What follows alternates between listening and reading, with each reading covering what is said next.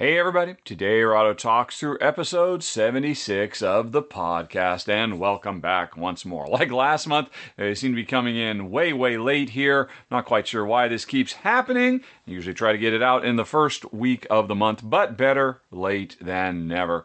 Nothing much new to report. We are just going to be getting right to it, folks. A whole bunch of questions. First, a bunch of game-related stuff that I will tackle. Then Jen will join for a few game questions as well, and then for the second half of the show, we'll get into the personal Q&A stuff. Okay, no more preamble. Let's get right to it right after this.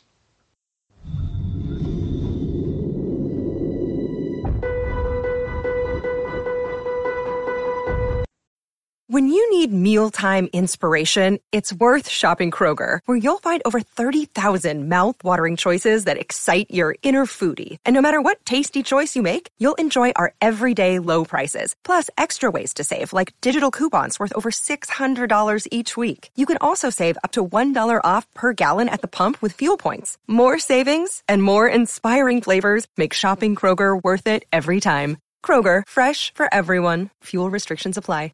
Okie dokie, let's go. Starting with Gerard, who wanted to follow up on a conversation from last month to do with Kickstarter. Backing a game on Kickstarter is an investment, says Gerard.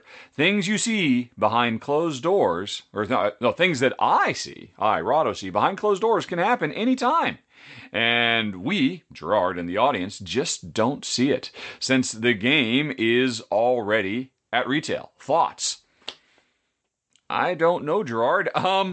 It is an investment, sure. Yeah, I guess my main thought is please don't back stuff on Kickstarter if you can't afford to lose that money.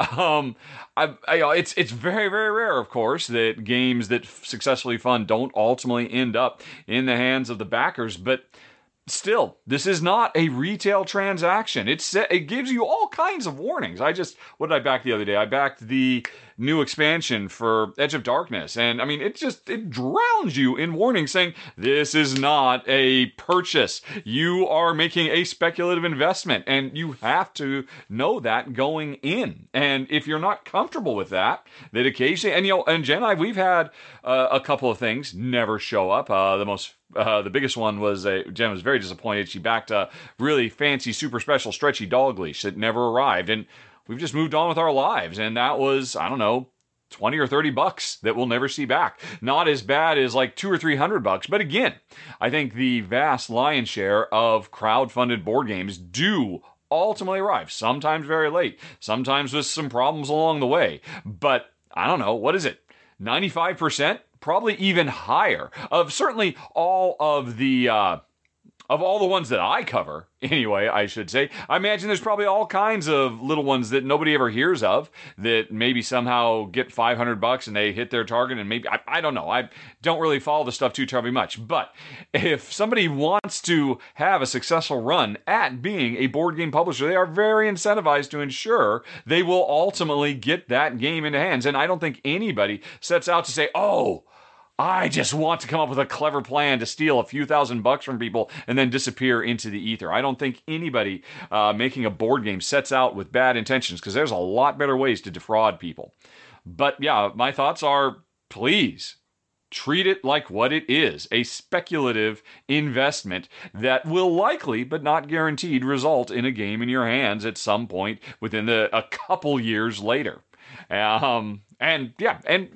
If that doesn't work for you, don't worry about it. There are so many games that come out every month direct to retail. We are spoiled for choice, as it were. All right. Will just wanted to know what happened to Tim Chun. Thought he was going to start doing rundowns for the channel. So did I, Will. I love Tim Chun. In fact, I still subscribe to him. He had a really cool video he just put up the other day about getting some of his board game photography in Walmart, if I recall correctly, or was it Target? And kind of doing a retrospective of how he started out. Anyway, Tim is great. I was super excited to have him on the board. I think everybody really enjoyed his first rundown for Fort, but it was a couple days after that rundown went up. Tim started working on another game. I don't remember which one it was. It was a big, heavy one though. Like a big, super sprawly 4X type game. For life of me, I cannot remember which one it was. But he got it set up. There was a little bit of back and forth, and I think it dawned on him how he didn't enjoy doing this. I mean, one thing I will certainly say is I was maybe a bit overbearing with feedback. Shay can certainly attest to this. When he first came on the channel, I gave him hours of feedback on test videos that he had done. And Tim, to get that Fort video out, we had gone back and forth on a bunch of stuff. He'd spent so many hours editing it, and I think he just realized, yeah, this was not just going to be a fly. I mean, you look at my videos and you think, oh, it's just all fly by the seat of your pants, just go, go, go. It's all super easy. But it's actually really, really challenging to do run-throughs the way I do. I try to hit all these particular beats that, ensure that players are getting a sense of what the game plays like, that you're constantly having to juggle all these different priorities and also still be entertaining and whatnot. And so, like I said, he started working on the second one, and the next day got an email from him saying, you know what? I don't know. I think I just dig my stuff better. And I'm like, okay, no problem. I would love to have Tim back. I'm a huge fan. I think he would do great. I would happily pay him lots and lots and lots of money to, like I do with Shay. And coming soon, Ruel is going to be starting to do some run-throughs as well. And also Ryan. But, he decided he just wanted to go his own way. And I wish him the best of luck. If Tim, if you're hearing this, I think you're awesome. And if you ever change your mind and you want to do some more roundups, I've got a list a mile long of games that I would happily have you cover. So anyway, that's it. Well, just sometimes it doesn't work out. And, I think, Tim had to do what made him happy, and I support him, and I'll keep on watching. Okay. Andre is looking at the Board Game Geek art series, where they take a game and have a different artist make a poster, which is different from the original game art. Andre got inspired to pitch me a game as a result of this. He wants me to take my top 10 games, or top 5, if it melts my brain, and tell us which other designer, so they'd like to see me re-implement the game. So you saw artists doing retakes on the art of games, and that make me want to have designers. Wow. and you're just taking my top 10 games of all time, as whenever you sent this, although looking at the list, I don't think it's changed. Oh, all right. Feel free to skip any that you get stumped on, Andre then adds. All right, okay, to be able to do this, I think what I need to do is I need to get a list of designers. And the best way to do that, it's an interesting thing. If you go into Board Game Geek and you go to your personal account, where is it? There's a tab in there somewhere. Let's see. So if I go to profile, all right, let me go on ahead and bring this up so you can see what we're doing here. If you're watching instead of listening. All righty then. All right, so you go to profile, and then you go to stats, and then you can see games owned by designer. And so this is just a handy-dandy list of, what designers I guess you could say I love the most based on the number of games. I got a bunch of Michael Kiesling games. I've got a bunch of Knizia games. Those jump out at me. A fair number of Rudiger Dorn games. Interesting. Stefan Feld games. I probably have more from him than anybody else, I would imagine. Several Steve Finn games. Oh, a bunch of Uwe Rosenberg games are in my collection as well. Vladimir Sushi makes a big... Javier George makes a big splash. Right. So... all right, so Pandemic, of all of these designers, can I just say Stefan Feld for all of them? Actually, Stefan Feld does not really do co-op games. So who would I like to see? Oh, you know what? Okay. Actually, I'm not going to say universally, I'd like to see Stefan Feld redo all these. If I have to pick one, it's probably going to be Alexander Pfister. Because all of my top 10 games, or almost all of them, probably the biggest thing that's missing is what Pfister does so well. Taking really cool, interesting Euro-y style gameplay, but then introducing narrative story campaigns where you play through multiple... I mean, he's been doing this for years now. It's absolutely fantastic. And I would love to see him do that for a Pandemic. Now, again... he's not really a co-op designer, though. So does that make sense? Who is a great co-op designer? Well, of course, there's Isaac Childress. Who else is my go-to for co-ops? That is really interesting. No, but I'm just going to go and I loved Pandemic, the legacy games so much because they had really interesting storyline stuff. So I want to say Pfister, but I just don't know if he can do the job. Oh man, this is tough. All right, I'm gonna have to go to a different list now. Let's see here. What do I want? I want to go to Advanced Search. Where are you, Board Game Geek? Advanced Search. Give me that Advanced Search. And games I own. Oh man, this is going to take forever. Andre, you're killing me. I should probably skip already because you stumped me on the very first one. But anyway, games I own that are co-op in nature. DTT. All right, so that is my Advanced Search. Submit. And what have we got? Alrighty, so. Ooh! Marvel Champions, the card game. I absolutely love that. And so you got Boggs and you got a few other people. What would Corey Konieczka redesigning Pandemic be like? Whoa! That would be far freaking out. It'd probably be a lot of dice, though. Although not necessarily. His more recent thing, The Initiative, was a really interesting, very different game. I didn't get myself some water ready. I might have to pause and go get some water. So I'm thirsty already. Yeah. I'm going to say, Corey Konieczka, if you're out there, redesign Pandemic. That would be far out. Let's see. Then we have my number 2, Shadowrun Crossfire. Okay. Shadowrun Crossfire. I don't want anybody to redesign it. It's so perfect. What would I want to see different? How would I want to see Shadowrun Crossfire change? Okay, I'm going to go to Pfister. Because honestly, I don't want it to change at all. I just want to see a storyline that plays through, that plays to the fact that your character very slowly levels up. I'd like to see Alexander Pfister tackle Shadowrun Crossfire. Gloomhaven. Okay, I'm just going to be swapping the co-op designers. I'm going to say I want Matt Leacock to redesign Gloomhaven. I want to see the core ideas of Gloomhaven that are so brilliant, but simplified and streamlined down into a tight, elegant package like what Pandemic is. I want to see that game, and I want, I want Isaac and Matt Leacock to work together, because Matt Leacock has been doing such an amazing job working with really cool, interesting designers over the last few years, making his Pandemic spin-off games. I want a Pandemic spin-off set in the Gloomhaven universe where the two of them work together. That would be amazing. And then my number 4 is, like I said right up front, my number 4 is Agricola. I want Alexander Pfister to give me a storyline to play through with Agricola.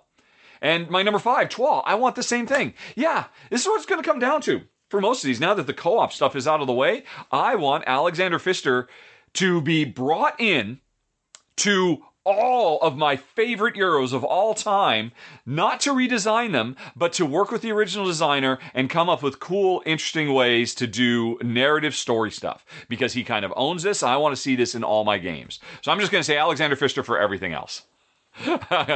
Which I guess you could also say is me getting stumped. All right, but anyway, that was an interesting thought exercise, which I was not at all prepared for, Andre. Matilda wonders, have I ever taken a look at the game Murano from 2021, not the 2014 game, which is about glassmakers in Venice, and if so, what do I think? Let us open this up. Okay, I think it has absolutely gorgeous, beautiful box art. I think it's already in my wish list. I have it marked as a like to have, this game set in the 13th century. It looks like it comes with really nice, cool, real glass pieces, I'm assuming, maybe, from Matago. So, yeah, I was already ahead of you, Matilda. Murano, Light Masters is the full title, is definitely one I am interested in because I've already put it on my wish list. Of course, in the old days, you would have already known that because I would have talked about it months ago in Games of Interest coming soon, but I am still tracking games and I'm definitely interested. Comes with real glass pieces, brings sound and beauty to the table. Oh my god, Jen's gonna love that. And let's see, who's the designer? Francesco Testini. Is that Shion? Is that Shion guy? Yes, it's Shion. Shion is such an amazing design. I want to play it even more. All right, so there you go. I'm very excited, Matilda. I assume you are as well. Hopefully now more people are, having heard about it on the podcast. MJ. Let's go back to the podcast. Boop. MJ would like to say thanks for a number of things. First of all, they say My videos got them into the board gaming as a hobby and gave MJ a good idea of what they were interested in based on the run-throughs. MJ is fully in favor of my near constant reminder to skip over the final thoughts. Good for you, MJ. And instead, watch the run-through, which gives a good idea of what the play likes and decision required. Okay. All right. Oh, MJ also finds it refreshing and reassuring that I comfortably express negative emotions, which is to say, occasionally I break out in tears. I don't think of those as negative emotions, but yeah, I got to be me. Thank you, MJ. My decision to focus on highlighting women and minorities and all my collaborations is wonderful. Yes, I don't know if a whole lot of people have noticed that. Basically, last year when I started wearing Black Lives Matter shirts and other issue shirts, I started doing in my monthly top 10s collaborations with women and and minority or people of color for all my top 10s because I decided, I'd already over the preceding 8 or 9 years, I'd done tons of crossovers with other white dudes, and the industry has more than enough focus on what white dudes think of board games. So it's been something I've been very, very conscientious about, finding really cool, exciting voices and hearing what they have to say and spreading the word about them. Alrighty. My ongoing willingness to sacrifice short-term financial gain for long-term positive social effect through the shirts and donation buttons shouldn't be negative to the bottom line. He's not seeing, but in the current time it is, so good for you. Thank you, MJ. I really appreciate that. Anyway, that's all I got. Please. So MJ had no questions. But just an appreciation. MJ, I appreciate your appreciation. Thank you very much. It really means a lot. There are definitely a lot of ups and downs. I go through a lot more ups and downs these days doing the channel than I ever did back when I kept it simple and just kept it safe. But in the end, your messages like this remind me that it is worth doing. Thank you very much. Nigel says recently, publishers such as Isaac Childress and Yellow Games have published statements about Ashley Taylor's allegations against Greg Spence, the CEO of Broken Token, and other content creators such as Rodney Smith have shown support for Ashley and others in the situation. It is a terrible situation. I did see the blog that Ashley did talking about, some of the truly horrific experiences she had. And she's just one of many, so many brave women coming forward. And that's why Ashley came forward to try to lend her voice to others so other people or other women could take comfort and solace. And I have nothing but respect for her. It's amazing. Anyway, Nigel wonders, in order to make gaming spaces as safe as possible for women and anyone who may feel vulnerable in the type of situation described as Ashley, do I feel it's incumbent upon anyone in the industry with a platform or wide-reaching audience publicly shows support for those who have suffered abuse wherever the abuse comes to light? Incumbent, no.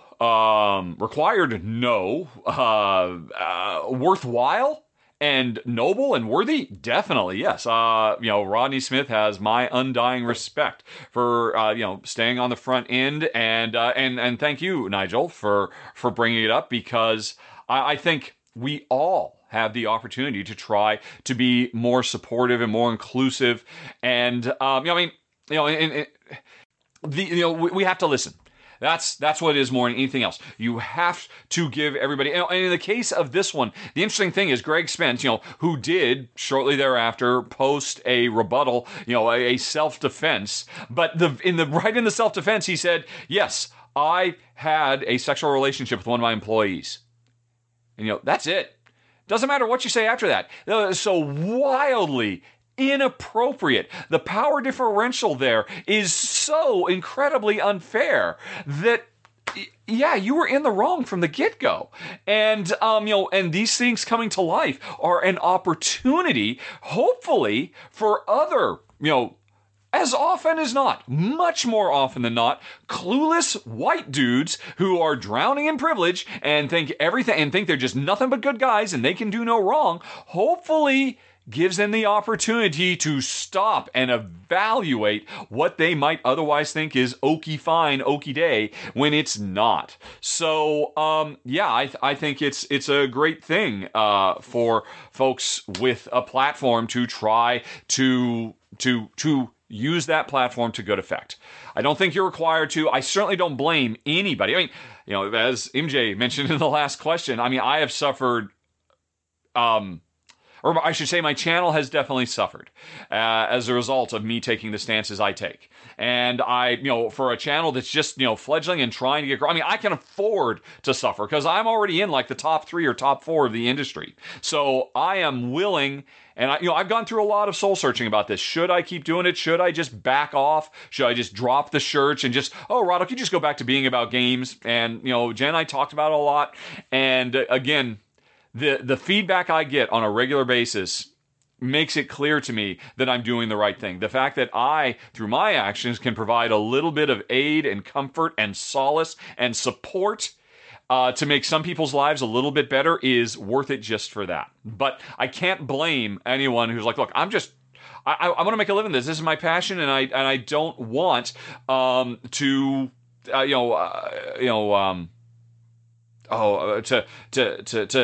challenge that or to risk that. So I don't blame anybody for just trying to keep it simple, keep it safe. People got to do what they got to do. You got to do what's right for your own mental health. And this is what is right for me. And congratulations to Rodney for taking stands. It's interesting. Rodney does it more in his personal sphere. He doesn't let his political stances bleed over into the channel, which is smart. I have often said Rodney Smith is one of the smartest people in the industry. So he can lend his weight without necessarily suffering big backlash on his channel. And Rodney, more than once I have said, man, I wish I had followed your path instead of going my own way. But you know what? Hey, I'm on my path. I continue to stay on my path, and everybody just do the best you can with what you got. Okay. Daniel wonders, gaming. Addendum to the last episode's question. Surprise, surprise. He was misunderstood. First of all, Daniel, I'm sorry. I do not remember last month's because it's been a month. You obviously wrote this. So let me see if I can remember what was. All right. So apparently Daniel had a question and there was a misunderstanding. I apologize if I misunderstood. Which I assume I did because you're trying to add clarity. 1. When Daniel asked about games being objectively good or bad, I didn't mean whether Brass is, as an example, better or worse than Gloomhaven. Okay, so you meant whether Brass is an objectively good game and another game that has broken strategies or horrible rulebooks or too much luck is a bad game. Oh, okay, so I misunderstood you. Okay. And in the same vein, whether Brass is a better game than another game. Oh, right. Okay, I dimly recall this because I think Daniel was surprised at some point at somewhere I said in a very hyperbolic way, and I probably said this last month too, I do tend towards hyperbole a little bit. I mean, I'm obviously very off the cuff, very just spontaneous, and I did at some point say in passing that, you could argue that Brass is objectively a good game. Because normally when you're talking about whether, the qualities of gameplay and design and all of that, these are very subjective observations. And I probably somewhere at some point said something like, well, it's not subjective. Brass is objectively a great design. All right, anyway. So, but you didn't put a question here. Right, okay. And I'm sorry, you didn't repeat the question. So I'm going to assume the question was about this. Hopefully I can be a little bit more clear. And I'm sorry, Daniel, if I'm not, I'll see you again next month. Remind me of the question, because it's been 4 or 5 weeks. I don't remember the particulars, so I haven't made a loss. But why would I say that Brass is objectively good? Well, first of all, if anybody wanted to push back against that, I would acquiesce because I'm really on the hairy edge of stuff here. But I do think there is something to be said for elegance as an objectively good, not positive, not likable, but good, worthy goal in the realm of board game design. Now, I say this as a designer myself, or a former video game designer. Doing less with more, I think, is an objectively quantifiable task that you can bring to bear when trying to design a game. And if you can pull it off, I think there is an objective statement said that the more engaging and involving and enlightening and challenging a game can be with fewer rules, that is a better game than something that hits all those same benchmarks but has 5 times as many rules. I'm going to say that is an objective superior design because, well, I mean, board games, at least certainly the types I like to play, are all about efficiency, all about trying to do more with less, trying to get the most points you can with the most efficient use of your goods conversion or your action selection or whatever it might be. And that, if that's a defining trait of how you win, I would say that is a defining trait of how to best design a game.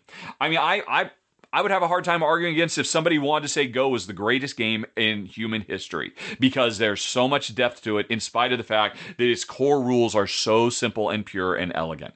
And that's kind of where I'm coming from. Brass, I mean, don't get me wrong. I mean, Brass is super complicated compared to Go, but Brass is, and you know what? And actually, I'm going to take a step back, because I would almost bet money when I said Brass, I probably meant Railways of the World, because what I'm really thinking about is Railways of the World, how it's such a rich, deep, exciting game, and yet its rulebook is like 3 or 4 pages long. I think that's true for Brass as well. But I mean, I might have, this all might have been predicated on a mistake, that when I was saying Brass, I might have been talking about Railways of the World, because that's the one. I mean, because Brass does have, or at least the original Brass, has some really weird, complicated, needlessly sloppy stuff that was Martin Wallace trying to adhere to thematic verisimilitude over pure, clean, elegant gameplay. So actually, I think maybe the whole thing was a misunderstanding, because I was almost guaranteed talking about Railways of the World, because I've always been so impressed by that game, how much there is with so little. I mean, Brass I'm very impressed by too, because it's hard. You're going to play a card to do some stuff, but Brass does get a little more complex. So maybe the whole thing was a misunderstanding. But you'll have to remind me what the specific question was, Daniel. But anyway, move on to your bullet point number 2, to having to do with increasing difficulty. Right. Which apparently I misunderstood as well, because Daniel says, I didn't mean increasing difficulty during gameplay, since every good co-op probably uses both to some extent. I meant, oh my god, this game is so easy! Let's increase the difficulty before the game starts. And again, I'm sorry, you're not repeating whatever the question was. But I will continue with what you're saying. Gloomhaven increases the power of the bad guys by rotating cards to a new level. Spirit Island adds more abilities to bad guys. Right. So, I'm sorry, I don't remember what the question was, Daniel. Right. So, okay, you had something to do with my thoughts about how to increase board game difficulty. I'm sorry, I don't know the question, but my thoughts on this are, and I've mentioned this several times, I always try to, when I do coverage of a cooperative game that does not include baked in ways to increase and decrease the difficulty, I think that is a huge oversight. I would almost go so far as to say that is an objectively bad design decision that designers sometimes make with their cooperative games, where they just say, here it is. It's just one thing. Because in the same way that repeated play of a competitive game, if you and I play a competitive game over and over again, we're both going to get better. Our challenge level is going to increase because our opponent increases in the complexity of their gameplay and their understanding of the systems and all that. Cooperative games, which I tend to look at a cooperative game as still a competitive game, where I'm competing not against the other people at the table. We are all competing against the designer. It's like a 1 versus mini game. It's all of us versus the designer. And the designer, as we get better at the game, the designer has to change their game to ramp it up. This is absolutely essential. And when games don't do this, and by the same token, when games don't have opportunities to say, hey, you know what, I'm not having fun playing against the designer in this cooperative game, he needs or she needs to ramp it down to have an easier difficulty level. This is absolutely crucial. And games that don't do this are making a big mistake. I shouldn't keep saying objective, but I'm going to do it. This is objectively bad design for a co-op that does not include smart and well-implemented ways to adjust the difficulty level to match the player's skill level. I don't know if that was your question, but that's my thoughts on the topic. Alrighty. My throat is dry. Hold on, folks. I'll be right back. And I don't even know why I said hold on, because I'm back. Oh, OBS, I love your ability to pause and then unpause and not create split individual files. Yay. Anyway, so who was next? Oh, Matt. This is more of a YouTube question, says Matt, but does watching an ad all the way through versus hitting the skip button have an impact on your ad revenue? I have no idea, Matt. No idea at all. My suspicion is not. No, my suspicion is it probably does make a difference, but to the term of a fraction of a fraction of a fraction of a penny. Because that's one thing you got to bear in mind. You watching the ad on my YouTube channel is already giving me a fraction of a fraction of a fraction of a penny, whether you watch it all the way through or you skip it. I don't make a lot of money off of the ads at all. What makes more of a difference is if you are what's it called? YouTube, it used to be called YouTube Red.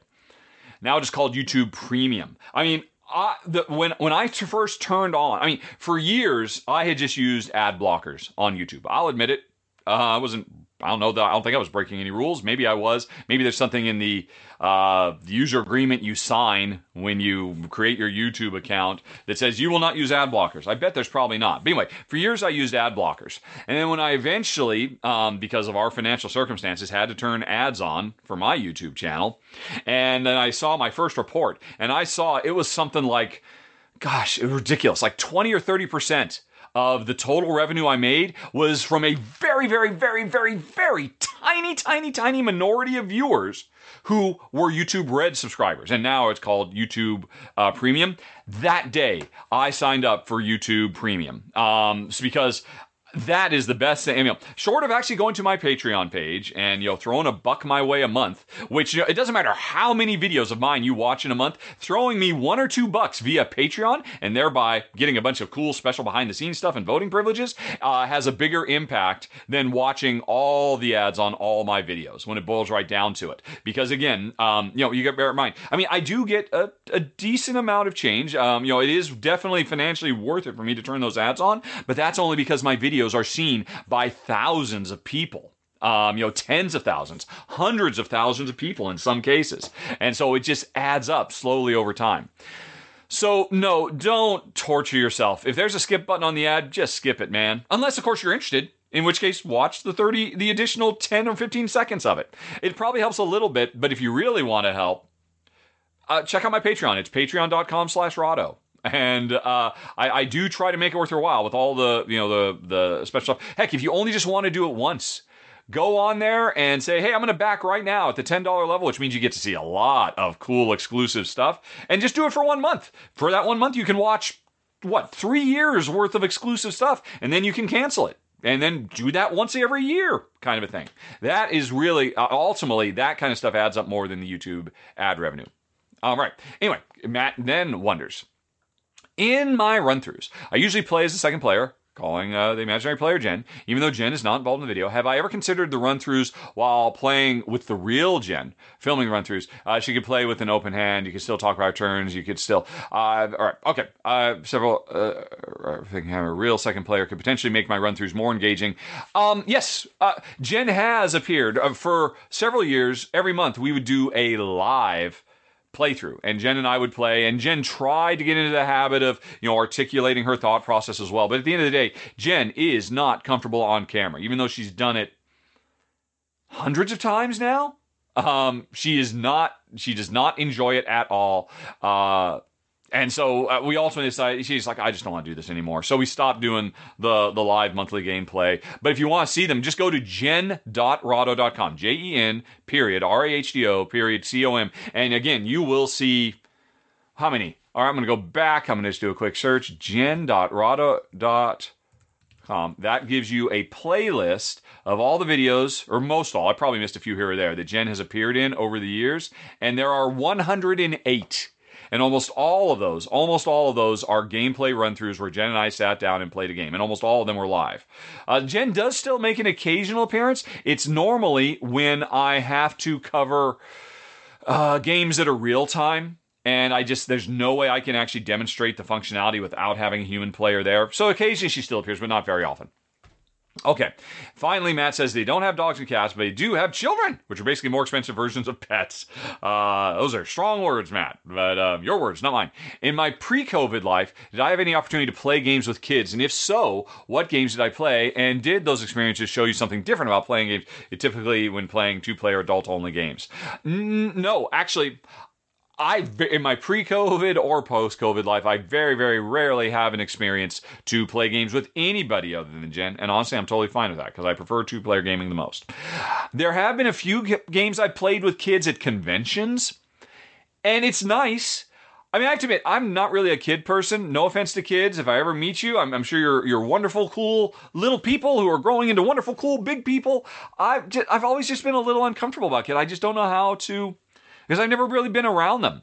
Maybe it's because, when I was in high school, 1 year for a summer job, I actually taught, was it Logo, which is a developmental programming language that's made for kids. I taught it to a class of Girl Scouts who were, I don't know, aged 8 to 12 or something like that. And it was a Girl Scout troop. And once a week I would go in and I would teach them. And I was a teenager and I was like, oh my gosh, it was hard, because some of them took it really seriously, and if they couldn't quite figure it out, they'd cry, and a little boy would have done this just as good as a little girl, I think, because they just wanted to get it right, and I'm just like, I'm not equipped to deal with this, and and I don't know, maybe ever since then. I mean, before then, I'd really, other than being a kid myself, I'd had no experience with kids. That was like my really last major, okay, I am having a consistent, long-term relationship with a child where I am trying to teach them something or share an experience with them.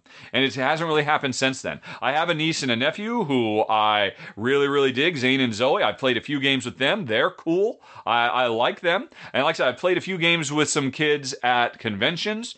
And it's interesting. It's definitely different. I try not to play any differently than I normally would. And because the reality is, when I play with anybody, I tend to articulate what I'm doing the same way I do when I'm filming. And I tend to try to ensure everybody's having a good time. And I say, well, if you're kind of like stuck on what to do, this is something you might want to consider. So, I mean, I don't know. Wherever I'm with kids, I just try to act exactly as I would with any normal human being. And just do the best. But yeah, it's not something that's really in my wheelhouse, I have to admit. Alrighty, Alejandro recently says, I recently played the new modules for Fresco. That is true, for the Fresco expansion box, a very clever named expansion. And then, so Alejandro has dug up my previous ratings for the older expansions, and apparently it was a number 11 countdown. I must have done this at some point, where I just ranked them all. I don't remember doing it, but I'm sure I did this. I'm sure Alejandro didn't make this up. And so, Alejandro has two questions. In what position would the new modules rank? And my rationale for rating lower the special blends. Okay, let's do the first thing first. All right, well, first of all, that means I got to get a list. Board Game Geek Fresco expansion box. Alrighty. I'm pulling this up. I think there were 6 modules, if I recall correctly, and I'm sure they'll all be listed. Yeah, there's the Ladies, the Catacombs, the Pews, the Dome, the Black Market, and the Guild. The guilds. Alrighty, of these new expansions, by far, the best one was the Dome. And again, looking at my original 11, my number 1 was Portraits. My number 1 is still Portraits, which comes in the original box. My number 2 is Scrolls. It is still number 2. Bishop Requests, I'd say 3. The windows, the glass, the glaciers was my number 4. I might put the domes as my new number 4. I think domes is number 4. So I'm just actually gonna do this. Domes. Alrighty. Then what do we got? Then the walls and the glass, those are fantastic. The bells.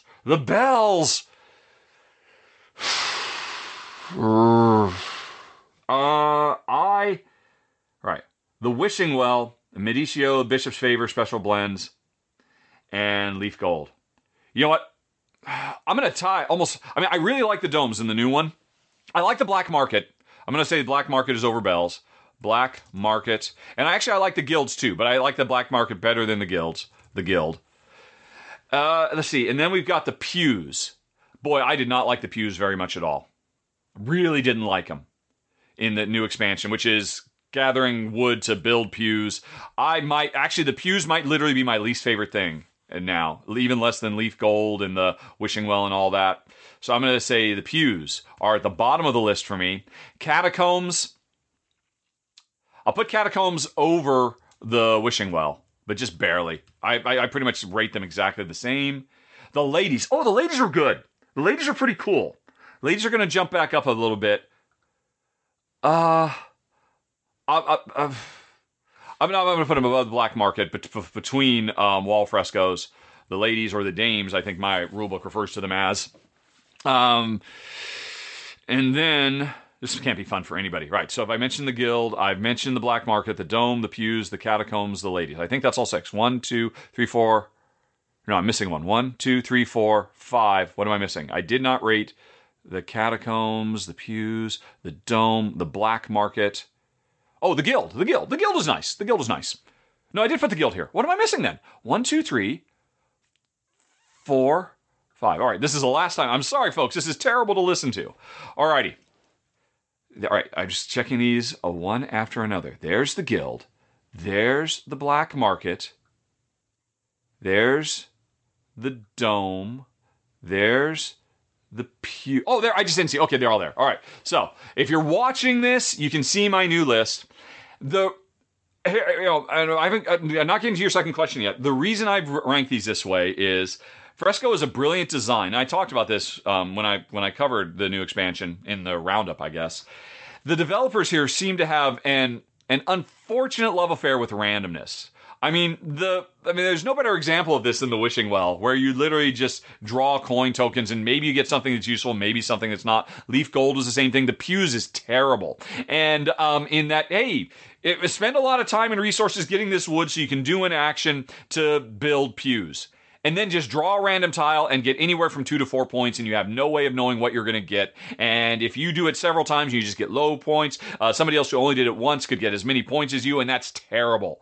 They should all be frickin' face up, and it's a race. The first player to do it gets the higher value points. That's the way this stuff should be done. Too much randomness. Catacombs is a cool idea. I loved a lot of stuff about it, but in the end, its impact was so randomizing in that some players could get incredibly lucky and others couldn't. As opposed to the domes, where once you earn that dome, you've got the whole game to prepare because it gives you in-game scoring opportunities. The ladies, once you've earned them, they just give you extra worker placement actions you can do. The guild is just a way that you have an extra opportunity to convert paint into other paint. The black market is an extra opportunity to get those tiles that you couldn't get because they were left in the bag. So I prefer the less random, disruptive stuff and the stuff that gives you more strategic stuff to think about. So that's how I would rank the new stuff. Alrighty, your question number 2, Alejandro. My rationale for rating lower the special blends was because the chosen colors represent the most complex blends.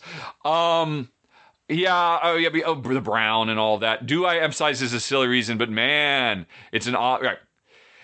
So Alejandro says it's a totally obligatory module. This has suddenly become the Fresco hour, folks. For folks who don't know Fresco, sorry, this is a game where you are basically a Leonardo da Vinci type who is trying to paint the equivalent of the Sistine Chapel. And every round you live through a day where you go to the market, you mix paints, you actually paint, you go to the theater to improve your mood, you take special commission jobs to make money, etc., etc.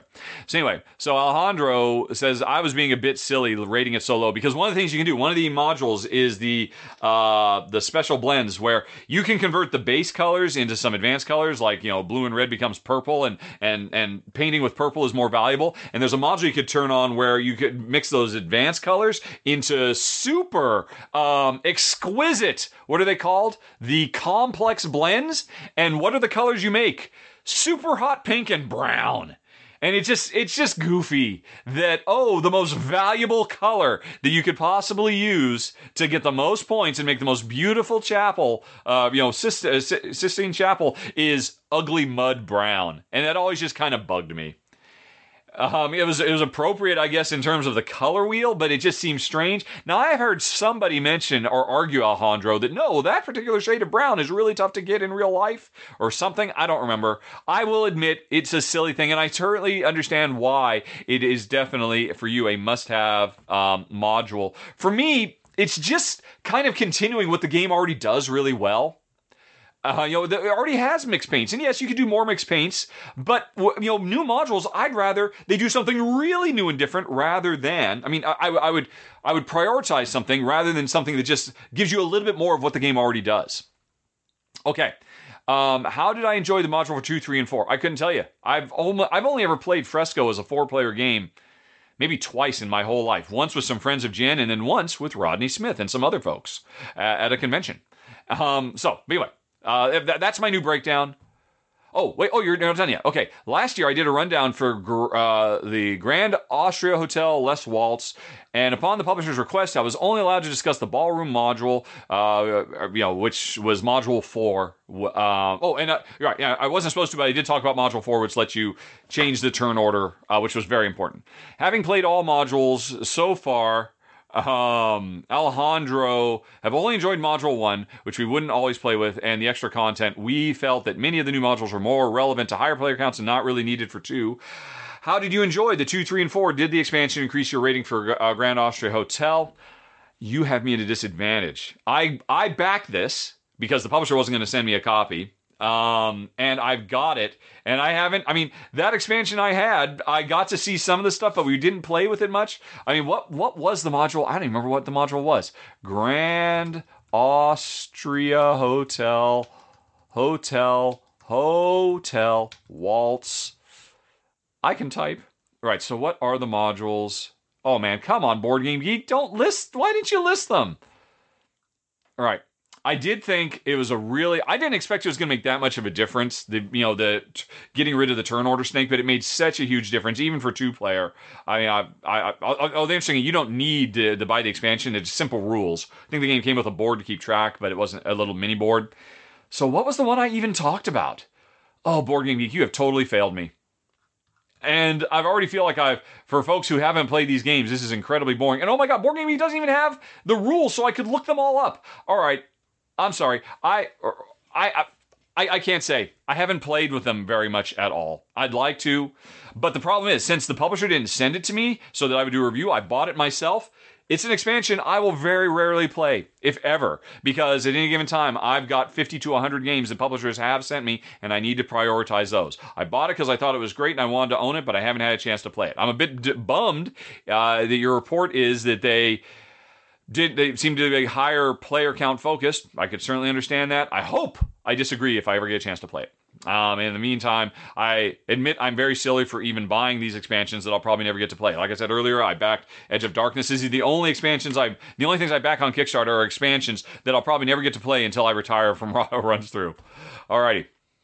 Chris wonders, do I follow board game TikTokers? Answer, no. I know nothing about TikTok. I made a TikTok account to see if I should start doing stuff there. I spent like 15, 20 minutes looking around TikTok. I found absolutely nothing that interested me at all. I am not interested in sub 1 minute content and silly video memes. So I just, right. Anyway, but you continue. Recently found there were some board game accounts on TikTok, and those following surpass those on YouTube. TikTok Board Games has almost 400,000 followers, which is more than Shut Up and Sit Down. Some of the videos have over 1 million views. I saw at least 3 other board game accounts that have over 100,000 followers, and there may well be more. Is there a different board game audience following these? Have I considered getting into? Well, I just kind of said I did consider at the time, and this was at the time when there was almost nobody.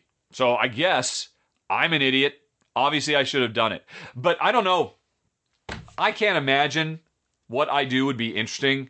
I mean, I'm long form to the core, and I'm not silly. I actually go out of my way to try not to be silly or quirky or funny. To me, it's always kind of cringy.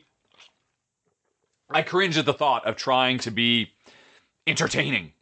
I'm just myself, and myself is very long and pontificating and blusterous, and I just don't think I'm a good fit.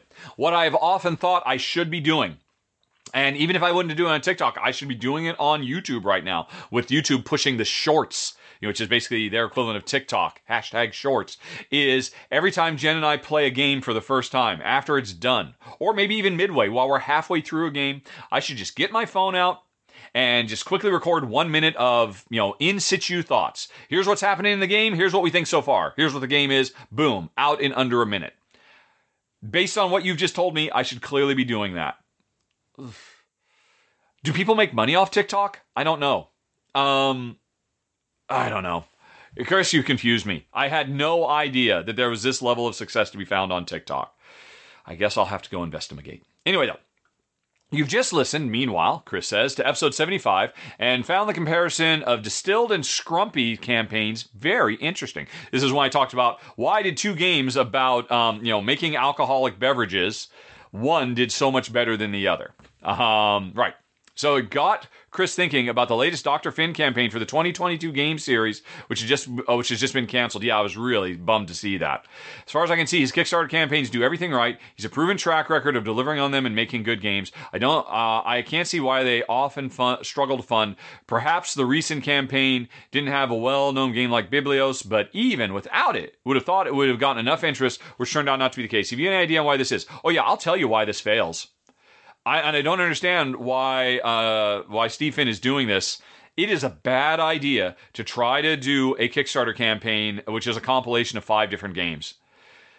Because, I'm sure he offered the option to say, look, you don't have to get all 5 games. You can back and get 1 or 2 or 3 or 4, which, God, must be a logistics nightmare for him. But I'd bet money that's the way he set it up. But I guarantee you, most potential backers, if they came across that Kickstarter campaign and saw, oh, it's the Dr. Steve Finn 5-pack. Let me look at these 5 games. Oh, I think I'd like maybe one of these. Pass. You have to understand when you are trying to put stuff like this together, just how bad a job your audience will do understanding the value proposition you are trying to do. I will give you an example. I'm doing the R&R show now. Every week, Ruel Gaviola and I talk live for a week, and every week we do a contest giveaway, and every week we explain what you have to do, and every week easily 50% of the contest entries that come in to contests at Rahdo.com did not follow the incredibly simple, super basic rules that I gave. I say, put this in the subject title and then do whatever else you want. 50% of the people don't do that. They put the secret word in the body of the message, so I've had to set up things to search for that. The most recent one we did, the one last week, I had to actually, hey, put the secret word in the title, and in the body, put the country you're in, because we need to know the country for the restrictions of the contest.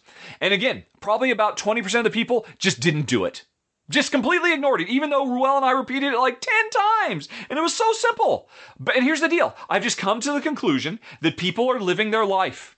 And they don't have time. Ruel and I gave a lot of thought about how to do this, and we tried to make it as simple as possible. It wasn't simple enough. And so, and that's fine. I do my best to try to ensure everybody gets an opportunity to invest. Even if they don't follow the rules, I still try to make sure every contest entry makes it where it's supposed to go, so everybody has a chance of winning. But in such incredibly simple rules, and people, as often as not, get it wrong. Because they're living their life, they just don't have time to pay attention because they're moving on to the next thing. So you have something like Dr. Finn saying, here's 5 really cool games. 1, that's overload. What? I don't have time to read about 5 games and figure out which ones I like. And then, oh my God, even if I do like them, I don't want to buy 5 games to get one I like. And I guarantee you, he probably wasn't, that was not a requirement, but people just don't see it. And so, him doing those yearly collections, he is setting himself up for failure. And it breaks my heart because I'm sure they're all awesome and he would have been much better off doing them as individuals, likely. But it is what it is. Or maybe at the very, I don't know. I think that's why, that's my assumption as to why it failed. Alrighty, and it breaks my heart because I guarantee you they were all great designs, and I hope he can repackage and come back and come back stronger. Alrighty, Ben says, after seeing my run through and praise for Solar Sphere, I was curious if Aidan Lother's previous game Solar-Storm, if I saw Solar-Storm was on Kickstarter. If not, it's a pandemic Tiny Epic Defenders type co-op game set in space. You might like it. I suspect I would.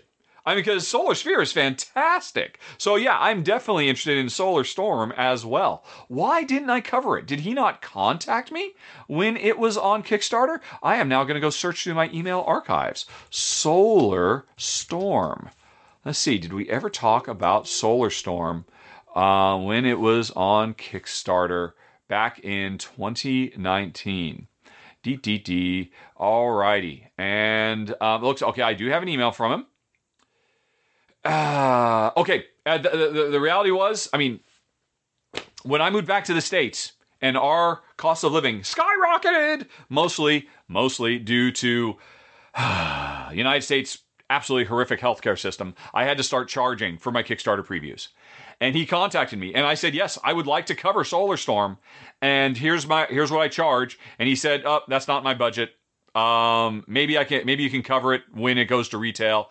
And, yeah. Oh, wait, no, I take it back. He did say, yeah, that's hard for my budget, but I think I'll be able to do it. And then I said, hey, sorry for my Solar Pie. I went back and looked through the rules, and while it looks like a solid enough design, I'm afraid it's probably too light for our taste. So I'll have to pass on covering it. Very sorry about this. Oh, well, that's embarrassing.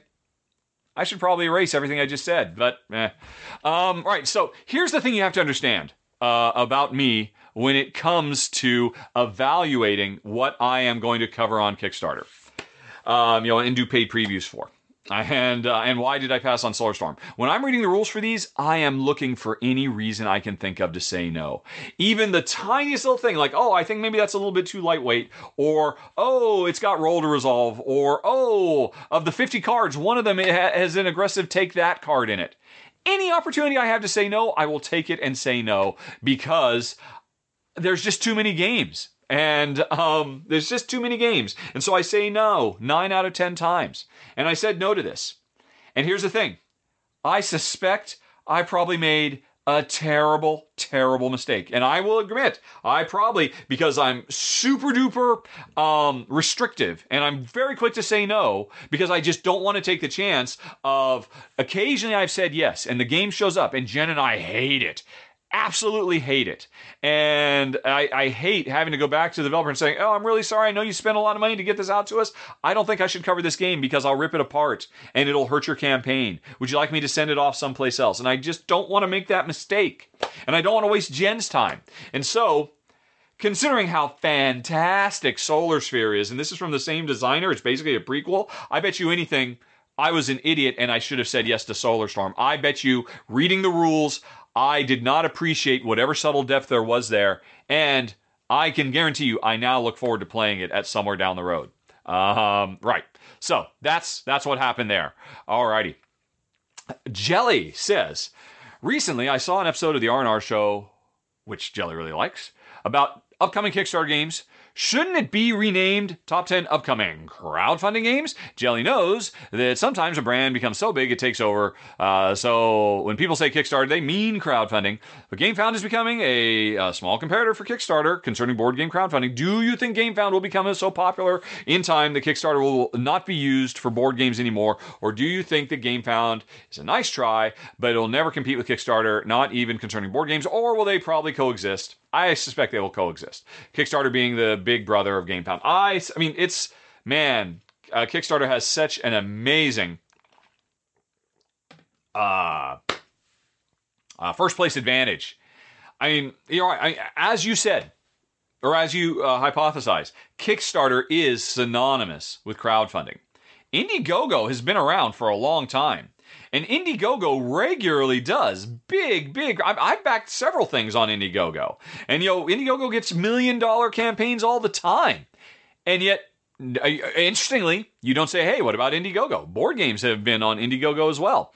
Because Kickstarter is kind of untoppable. Now, I think GameFound has a much better shot of being a competitor for Kickstarter than Indiegogo did, because it's so focused. And because, honestly, if I were a potential customer of a game, I would much rather it be on GameFound than Kickstarter, because the interface on GameFound for me as a customer is so much nicer, so much easier. I mean, just the fact that there's a table of contents so I can skip around really easy. Just the fact that GameFound allows the project runners to do things like create shopping carts, so I can mix and match and a la carte things. I mean, I have run Kickstarter campaigns. Kickstarter is so incredibly restrictive, and it makes it so difficult to make things easier for your customers. customers, which is why there's been such an explosion of aftermarket pledge managers, because Kickstarter has built-in pledge manager stuff, and it's the worst. It's absolutely terrible. And Kickstarter is so on the top of the mountain that they have no reason to really improve, because they rule the roost. So I think it's great that GameFound exists to challenge Kickstarter, so that Kickstarter will get a little bit more competitive. So but I don't know that Kickstarter can be dethroned, quite frankly. But time will tell. To your question of why didn't we call it the top 10 upcoming crowdfunding games, I'll be honest, because probably at least 30% fewer people would watch the video if we had said that. It's as simple as that. A huge portion of my audience watches my videos based off of recommendations or generic searches. And a lot more people who are interested in cool new hot board games search on YouTube for board game Kickstarter than board game crowdfunding. If I named it board game crowdfunding, people who are searching for board game Kickstarter wouldn't find my video. And here's the deal, folks. I'm actually paying Ruel. He is not showing up for free. And I pay people very well to be on my channel. And so I need this show to be successful so that I can get sponsors, so that I can pay Ruel, so we can keep doing the show. So it was a very cold, calculated decision on my part to name that episode Top 10 Kickstarters, because there's no two ways about it. It would not have gone anywhere near as many views if I'd called it Top 10 Crowdfunding. And on top of that, the reality is everybody understands that, when he says Kickstarter, he means crowdfunding. And in the video, we always called out, now this one isn't on Kickstarter, this one's on GameFound. And I believe in that video, I even said, watch out, Kickstarter, GameFound is coming for you. It's a superior service, because it is, both for project runners and for consumers. But yeah, we're planning on doing this top 10 every month. One of our 4 episodes every month will be top 10 upcoming crowdfunding games. But for the foreseeable future, I think we're going to keep on calling them top 10 Kickstarters, because I want more people to watch this so I can pay Ruel for his time, because he is worth it and he deserves it. And I don't want to literally lose money on doing the show because I'm paying Ruel. And again, the ads don't come anywhere close to covering it. So we need sponsors. Sponsors means more people viewing, a lot more people view if I call it Top 10 Kickstarters. So that's why that choice was made. Believe me, you are not alone in asking about this, Jelly. I mean, a lot of people asked. Maybe I'll just point people to this particular answer when people ask, because I'm sure they'll ask the next time we do it. Am I planning to do an Essen episode like I did the podcast? Really enjoyed the preparation for the Essen Spiel. Yes, we just did the other day, top 10 Gen Con, and we will be doing a top 10 Essen one as well. Now, that's not like what I've done in the past, where usually I've done like a top 50. Because another way that we're trying to ensure the R&R show is successful is by not letting it go for 2 or 3 hours, which it could easily do. Because believe me, we are both chatterboxes. And believe me, every episode, when we're getting close to the hour mark and we're saying, okay, gotta get out of here, there's always people in chat saying, keep going. Those people are the minority. Going over an hour significantly limits. I mean, if a lot fewer people will watch if they see, that's a 90-minute video. That's a 120-minute video. That's a 300-minute video. A pass.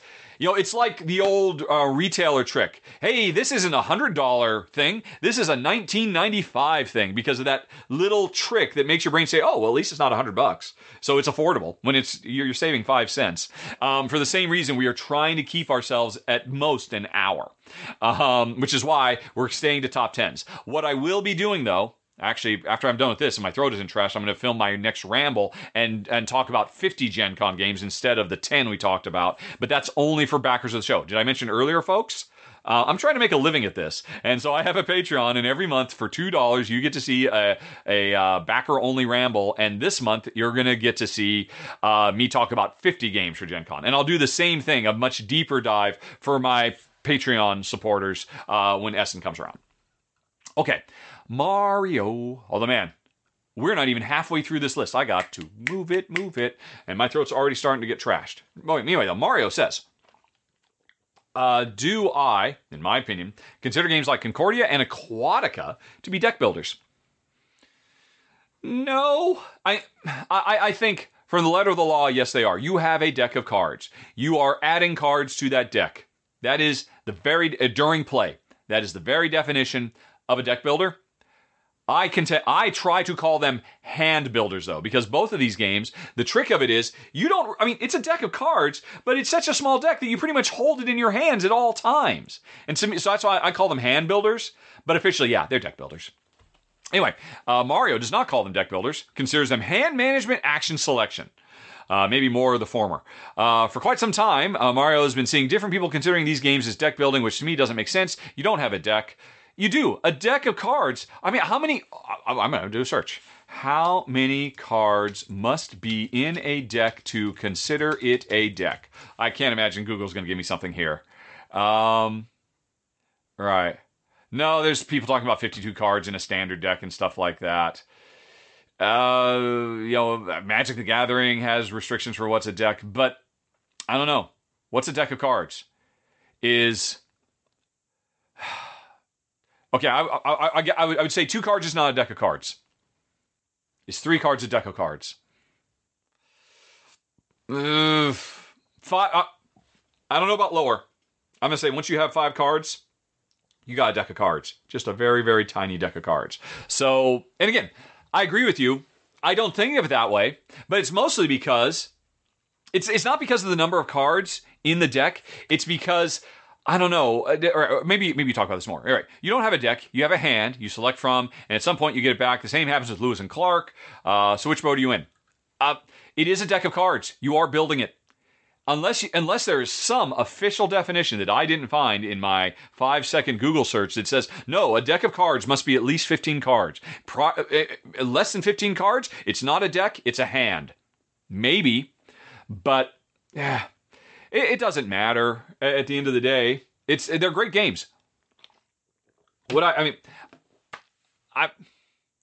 Hand management doesn't, but calling it a hand management action selection game, that's not true to the game either. Because it is central in Lewis and Clark and Aquatica and Concordia that you get more cards over the course of the game. That you build. You could say, oh, that's just hand management, but hand management has been around for a long time, and I think that has more to... I don't know, man. It's immaterial. I think hand builder is the best thing. That will never catch on because it's just not catchy. Deck builder is fine. I'm really not going to worry too much about it. It's the same way I've stopped correcting people when they say I really like this game mechanic, and I used to, it still just rips apart my soul. But language is imprecise. It's all about context. And, yeah. They're deck builders. And if you want to define a deck of cards as more than just the number of cards, I guess you could define it as you can't have access to all cards at all time. Maybe. But again, these cards, you do eventually, they go to a discard pile, and then you don't have them anymore. So there are times when when it's functioning like a deck. Some of the stuff is in my hand, some of the other stuff is on the table in a draw pile. Does a deck builder suddenly stop being a deck builder when I don't have a draw pile anymore? For that brief window in Dominion where my draw pile is gone and I'm still playing cards and I've got nothing but a discard pile, is it no longer a deck builder because there's not a draw pile? No, it's still a deck builder. Because at the end of the day, it is a deck of cards, and you put cards in it. And I'm repeating myself, and I apologize. I will move on. Mario. Alrighty, lately, Mario, especially because of Terraforming Mars, the Ares Expedition, has noticed a lot of people mix art and graphic design. Art are the illustrations made for the game. Graphic design is how the information is presented. Layouts, iconography, text. Why do you think this happens so much? Because people got lives to live, and it's a meaningless distinction to them. It's a meaningless distinction to them because, at the end of the day, for somebody who does not know the name Vincent Dutrait or the Miko or Beth Sobel, who doesn't give that a second thought and only doesn't think anywhere beyond is it nice looking or not? It is all the same. Graphic design and art fall under the same umbrella of what does this game look like? Do I like it? And if they're not going to think any deeper about that because, again, they're not deep divers, it makes perfect sense that for them, graphic design and art are completely interchangeable terms. That's just the nature of it. I mean, because they're experts in other things. I'm sure whoever makes that mistake, there is something they know about that they really appreciate all the minutia and all the clear definitions of, I don't know, if they're chefs, or if they like to knit, or they do motocross on the weekends, and they probably know about all these very specific things that are very important, but to you or I would say, oh yeah, it's the same. It's all the same. It's just, and this is just human nature. It's just the way it is. Not everybody pays as much attention to the makeup of their games because they're just having fun playing the games, and I say more power to them. I have heard, says Mario, that when Rahdo, have talked about Race for the Galaxy, but never the expansions or the impact they have on both the game. What do I think of the expansions for Race? Can I mention a favorite one? No, I can't. I don't believe I've ever played any of the expansions for Race for the Galaxy. And that was because I loved Race for the Galaxy, owned it for years, but I took Tom Vasel. Tom Vasel has been very anti-Race for the Galaxy expansions. And this was way back in the day, before I was more discerning, let's say, before I realized just how often I strongly disagree with Tom. When I viewed Tom, although it's ironic, literally one of the first probably 10 posts I ever made on Board Game Geek was me arguing with Tom Vasel about, what was it? A neat little cooperative card game that he kind of ripped apart and I really liked, and I just told him why he was wrong. I should have known right from the get-go that I disagree with Tom a lot. But I trusted Tom when he said, yeah, all these Race for the Galaxy expansions are worthless. You don't need them. They add nothing to the game. And I'm like, okay, fine. I'll just not seek them out. Since then, once I fell in love with Roll for the Galaxy, I got rid of Race for the Galaxy, so I've just never tried any of them. I suspect if I were to go back, I would probably find a lot more to appreciate in these expansions than Tom does. Because I now, these days, have a better understanding of where Tom and I agree and where Tom and I disagree. And I am a more discerning consumer of board game media. But that's just where I was, so I've never played any of them. Also, am I excited about a future Jump Drive expansion? Yes! I was unaware one is coming. What the what? Board Game Geek. Back to Board Game Geek. Jump Drive. Jump Drive, for folks who don't know, is basically like mini Race for the Galaxy. Plays super fast. Well, there's nothing out about Board Game Geek, so I didn't know. But you've gotten me very excited, sir. Alrighty. How often do I rearrange the front boxes in the background behind me? Am I making a profit on some of these spots? You can ignore the last one if you don't want to talk about it. I can't ignore that, Mario. It's right there on the screen. Come on, man. You know that I'm showing everything, so now I have to answer the question. No, I have not. And I'll be honest, I have given the offer to board game publishers. Hey, board game publishers, if you'd like to spend just a tiny bit of money, this doesn't have to be this game. That doesn't have to be that game. It could be your game. And literally thousands of people will see it floating right next to my head. And so far, no one's shown any interest. I'm really surprised because, yes, Tom does get paid to hang those boxes on the wall behind him. The Board Game Geek gets paid to put those boxes in his virtual background. And I thought, well, geez, a lot of people watch my videos, but so far, no one's shown any interest. So, board game publishers, if you would like people to see your game, I'm not charging hardly anything. I'm charging a lot less than Tom charges. So no one has shown any interest. I'm really kind of surprised. I think it's maybe, to be honest, because I don't just have a background with 3 games. I've got a background with, I don't know, what is this, 30 games? So maybe I'm not doing myself disservice and I just need to literally plug everything with just black cloth and only have 3 games behind me. Maybe then people would be interested. Trying to make a living here, folks. Alrighty. All right. In different interviews, Mario has seen Tom Lehman referring to the misconception a lot of people do that they mix theme and setting. Paraphrasing him because I can't remember right now. Mario can't remember. The idea is it's something like this. In Pandemic, everyone says the theme of the game is the pandemics are spreading around the world and we need to find cures. But that's not the theme. It's the setting. The theme is actually survival. On the Beyond Solitaire podcast, Dave Turczi also mentioned a bit something about these terms. Can't remember 100%. What do you think about this? I think Dave Turczi and Tom Lehman are design geniuses. I've spent a fair bit of time talking to both of them in real life and had a great time. I enjoy their company. They are both wrong. They are 100% wrong. English is a sloppy language. And it's all about context cues.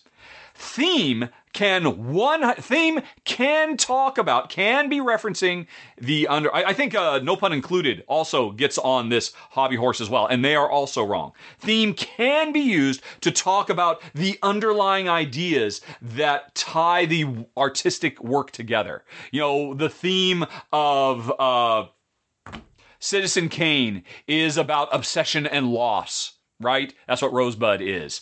And, and that's the theme. The theme is not rich guy, thinks a lot about Rosebud. In case you haven't seen, I'm not going to spoil Citizen Kane here. Yes, traditionally that has been the definition of theme. But you know what? When parents, for their child's 8th birthday, throw a fairy tale themed birthday party, they're not saying that the underlying artistic structure of their birthday party has to do with, the dichotomy of fantasy and reality fairy tales. No, they're saying they're throwing a themed birthday party, or a cowboy birthday party, or a science fiction birthday party. Theme can mean what Dave and Tom are talking about, but theme can also be synonymous with setting. Let's confirm this, shall we? Let's do theme definition. What do we got here? Theme, this is just Google's definition. The subject of a talk, piece of writing, person's thoughts, exhibit, a topic. The idea that recurs or pervades a work of art or literature, which is what they're talking about. Number 3, give a particular setting or ambiance. And the example, the amusement park will be themed as a Caribbean pirate stronghold. Done. Words have more than one meaning. And so if you want to be clear about what you're saying, you can't just say theme. You can't, if you want theme to mean a specific thing, use your context clues and it will be clear to your audience what you're talking about. And don't worry about the fact that people are using the words wrong. Life is too short. Language evolves. That's the way it's supposed to work. Those are my feelings on that topic. All righty. All right. Love you guys. From Vasco, game questions. Last month, Gerard or someone mentioned once again the topic of ratings changing as expansions come out. I explained that I see games and their expansions as a whole singular product and thus rate that product on some of its parts. And this might arguably be more justified for some games, living card games for example, than others, modular plug-in expansions that do not change the core game. Have I ever considered, continues Vasco, adding notes to each game, noting the rating of just the base game, and then and so on. I could do that, but oh my god, it's a lot of work to maintain my ratings as it is. Going that extra mile when the interface for Board Game Geek does not make that easy. Trying to make anything other than just a rating number, it's like you got to go through like 10 different clicks, and then it doesn't keep it all in one place. So if I need to change stuff or update stuff, I could do that. I am certainly not going to do that. You're right. It could give people a more specific idea of how I rate each individual expansion, overall quality game, since I don't rate the expansions. That's true, but man, I just can't do it. There's just too much. So my suggestion is, if anybody would like to know, you can always just ask. I guarantee I will answer the question. I just rated in this very podcast all of the Fresco expansions. I will do that for you. Talk to me wherever you find me on YouTube or Twitter or Board Game Geek. I will tell you how I feel about each and every one. Because chances are, like, less than 1% of my audience wants that information. And it's just not a good return on my time investment to break all that down. It's much easier to just answer that 1 out of 100 people who would like to know. Right. Okay. Number 2, regarding storage. I've recently mentioned on the R&R show that I like storing my games vertically. Yes, I do. Since it gives a real sense of a game library. Vasco agrees. But do I ever have to deal with lid drift and with things falling out of place? Or do I put every component in baggies? I put all components into baggies. Let's just grab Merv right here. Let's take a looky-loo. Sorry for folks who are listening. Oh, wait. No. Right. No, Mur's not a good one. Let's get right behind it. Near and Far. Near and Far is a better one. Hey, let's look in this box. Cloth bag. Baggy. Bag with cards. Oh, some people will be very upset. A stack of cards with a rubber band around it. Another one, probably just because I didn't have any bags on hand. This is how I do everything. Everything gets baggies. It would make me so incredibly happy if the board game industry would abandon their obsession with inserts. Because I understand why inserts are needed to keep components from shifting during, and that's why so many games have those weird little well inserts where it's just, why is this piece of cardboard here? It's not to be a functional insert. It's to keep your stuff from getting damaged in international transit. I do not like inserts. I find them annoying. After a game is over and I'm tired mentally, I just want to, quickly separate everything into piles and then just throw those piles into bags. When I begin playing a game, I have a lot more mental fortitude for separating things if I need to. So yeah, everything's in baggies, and it's just never a problem. You're right, there are some games that are super full, especially a game that has like 5 or 6 expansions that I've stuffed all in there. And in those cases, I just try to make sure that those are in shelves where there's a bunch of stuff, so they're held closed. I do have, what's it called? The Magic Tape. Oh, I can't think of the name of it. It's right here in my Marvel Champions box, actually. Is it? Yeah. What is this called? This is Hugo's Amazing Tape. This is awesome. It's not tape. It looks like transparent tape, but it's actually strips of clingy plastic that don't stick to anything. The only thing Hugo's tape sticks to is itself. So I have, in some cases, used it to wrap a box tight if need be. But mostly, I just make sure the box is stuffed in there tight with other things, so it's just, hey, it's being compressed. That's what I do. That's what I do.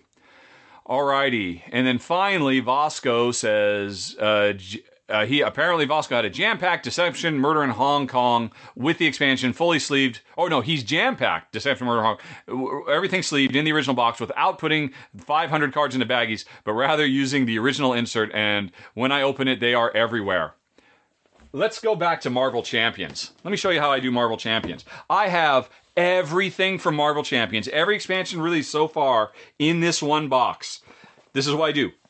Life is too short for sleeves. I don't like sleeves. I like holding the cards. Here is Thor. He's in a little tiny deck held together by Hugo's tape. Here is the Island of Dr. Zola. The whole thing in a little tiny baggie. This is how I do it, man. And if you can just let it go and just remind yourself, hey, they're just cards. They don't, they don't have to be, they're made for touching. Don't sleeve them away. I used to sleeve. I used to be a hardcore Magic the Gathering player back in Ice Age Fallen Empire's 3rd edition era. And I sleeved the heck out of everything, but I don't think it made me any happier. And I'm a recovering former sleever, which means I can stuff more stuff in my boxes and without the boxes going crazy. All right. Woo! Oh my gosh, folks, we're done because now we are on to Jen's personal gaming questions. Yay! So, hang on. We'll be right back with the love of my life, Jen.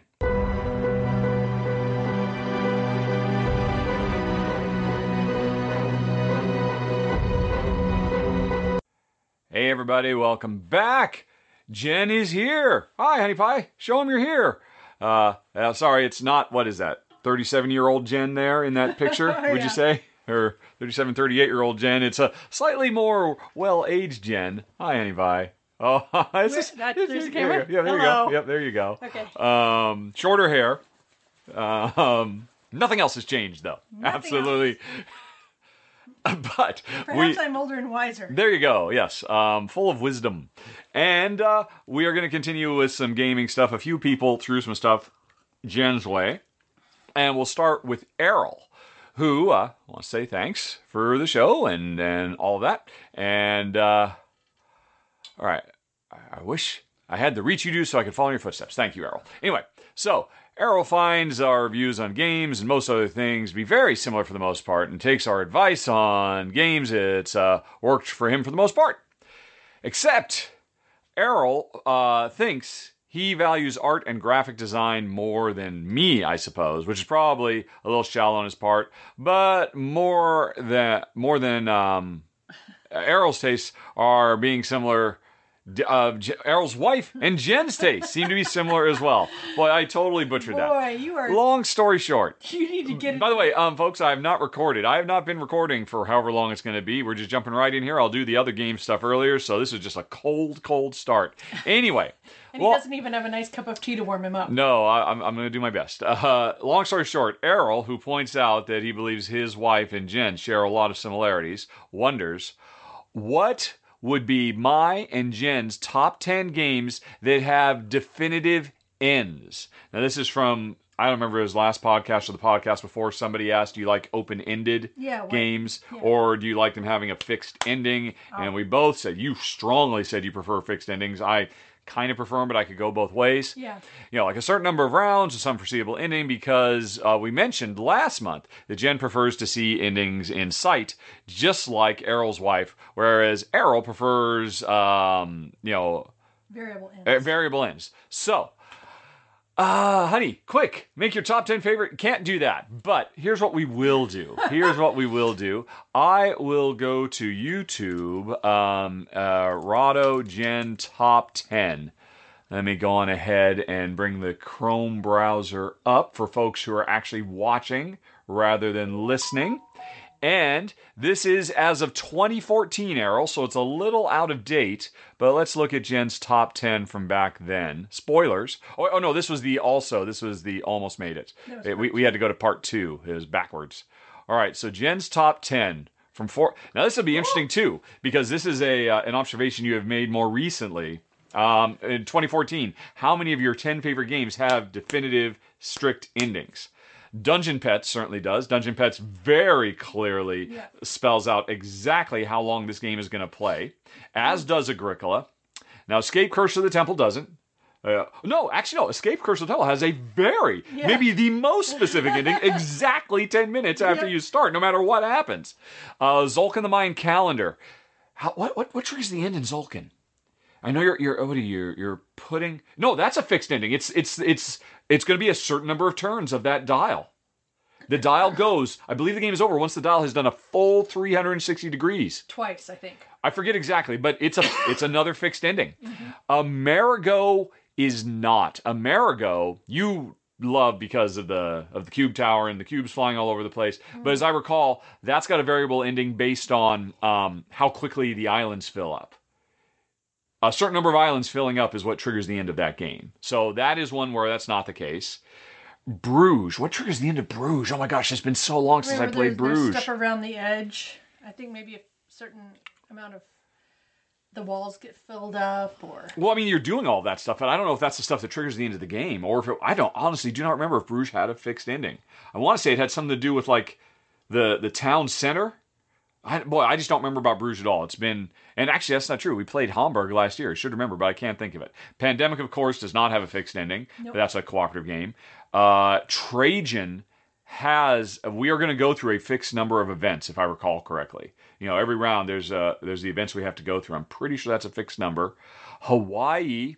I think that has an ending once somebody has filled 2 rows, so that's a variable ending. And then Dominion, of course, is a variable ending as well. Yep. So still, it looks like at least half of your top 10, and this was, over half a decade ago, you prefer fixed. So right off the bat, Errol, Dungeon Pets, Agricola, Escape Curse of the Temple, Tzolk'in the Mayan Calendar, maybe Bruges, I honestly don't remember. I think Trajan. But okay, now let's go back and consider, because you actually did a top 24 when we did this, and people still... regularly ask for Jen to go back and do this again, but it's never going to happen, folks. Let's see. Oh boy, Total Confusion, Galaxy Trucker. Galaxy Trucker is no. That's even that's variable. Gates of Land. Wow, it's interesting. I would say most of these are variable ending. As it happens, Glory to Romans in a million different ways. Cave is all about Cave. I think has a fixed amount of time. Fresco is definitely not a fixed amount of time. Mm-hmm. Yeah. Troyes? Oh, no, Trajan. Oh, I was saying Trajan before. I was thinking of Troyes has those particular events. Does Trajan have a fixed event? Oh, man. Sorry. Errol, we are not at all prepared. to answer this question. But there were a few. I think we gave you five. Jen's top five from 7 years ago, give or take a little bit.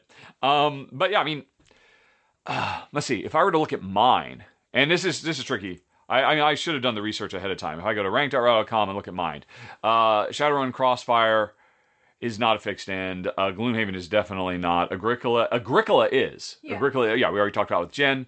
Troyes, I think Troyes has a fixed number of events you have to go through. Burgundy, what triggers the end of Burgundy? Isn't it when somebody fills up their world? Oh, man. No. Burgundy has a very fixed round, too, because you set up those, there's timers. Yeah, so Castle to Burgundy is another very fixed ending one. Peloponnese has a fixed time frame as well. Keyflower has a fixed time frame. You know exactly when the game is going to end. Roll for the Galaxy does not. It can end whenever. Manhattan Project Energy Empire has a very fixed, specific time frame. Maracaibo doesn't. Dungeon Pets Project Elite is a fixed time frame. No, Black Angel has variability because players can drag it out or try to end it early. Maybe you can for Troyes as well. But anyway, there's a handful. And I would say in most cases where it isn't a game where it's a game that has a variable ending rather than a fixed ending, those are probably going to be the exceptions to the rule for Jen. Like because, she really loves that cube tower, or because, it's the game that got us into it, or, various sundry things. So there's a handful. Hopefully that helps. Sorry, I should have done more research. But now we must move on to Kevin, who maybe has an easier question. Kevin loves board games. Introduced his wife to games. There have been some hits and misses with her. She prefers lighter games than Kevin. But one thing she is starting to dislike is she feels like she does not have a shot of winning. Kevin, tell your wife, I know the feeling. And as the one introducing the game and being the teacher, Kevin tends to do research about whether she'd like it, like watching my run-throughs or, rules videos. So that means he knows the game better when they sit down to play. The problem is, it's been made worse since you started logging plays. Yes, that was definitely a problem when we started logging plays too, and I could see exactly how much Jen was beating me by. Roughly 65% of the time. So Kevin's wife is becoming more competitive while at the same time wanting to play less because she feels she's at a disadvantage. And, Kevin loves playing for the joy of games that brings to him and others. But if she's not having fun, you'd rather not play. Kevin, this is like the exact opposite of Jen's and my thoughts. So, games are supposed to be fun. What are some things that Kevin could do to help the games be more fun and not so much about winning? Interestingly, she doesn't want me to stop logging the plays because apparently she is very competitive. Well, I mean, I don't know if that rules out the number one obvious thing to do, Kevin. By far, of course, is co-op games. I would rather play a co-op game any day of the week. In part because I feel like, because she's on my side, I have a better chance of winning as opposed to when she's against me and I have a better chance of losing. So if you could convince your wife that the joy and fun of gameplay, I mean, a lot of people are just like vehemently opposed to cooperative. It's not even a game, it's an activity. It's like, no, you're playing against the designer. The designer is making rules and he's just got, event cards or, procedures or whatever that represent what the designer's doing. Just imagine a cooperative game is like a sport. People don't say, hey, basketball's not a game because, hey, multiple people might be on the same team and win. You know what? You and your wife are on the same team and you can beat the designer. Get competitive against the designer. Get competitive against the system and the world. That's what I suggest. And if you cannot convince her of that, because she just refuses to accept it, even though cooperative games are very competitive in nature. You're on a team trying to beat another team. They're like a sport. If that doesn't work, what do you think, Honey Pie? Because I took the easy answer. Oh, well, my initial thought was just when somebody triggers the end of the game, don't total stuff up. Mm-hmm. Don't even. Well, that's very unsatisfying. Everybody wants to know how well they did. Everybody wants to know if they've done better. You're saying literally just walk away. Nobody even knows what their final score is. I don't know. I'm just thinking about it. That would certainly be a way to do it, but considering she doesn't want him to stop logging plays, I don't think she's going to be satisfied with that. What kind of... I don't know. We obviously, Kevin, we're at disadvantage. We don't know your wife. I can intuit she must be a very competitive person because she wants to see those scores.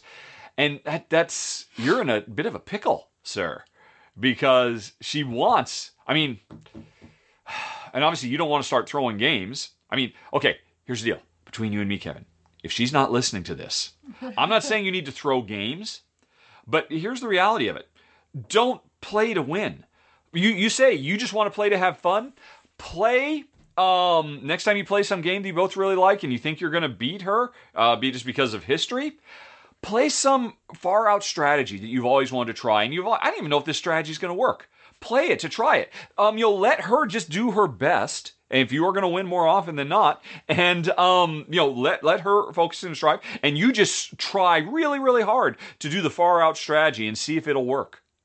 Maybe that's going to change things a little bit. I mean, again, I'm not saying throw the game, because if she gets a whiff of that, believe me, I don't want Jen to throw the games, even though I really do get demoralized about the fact that I lose a lot.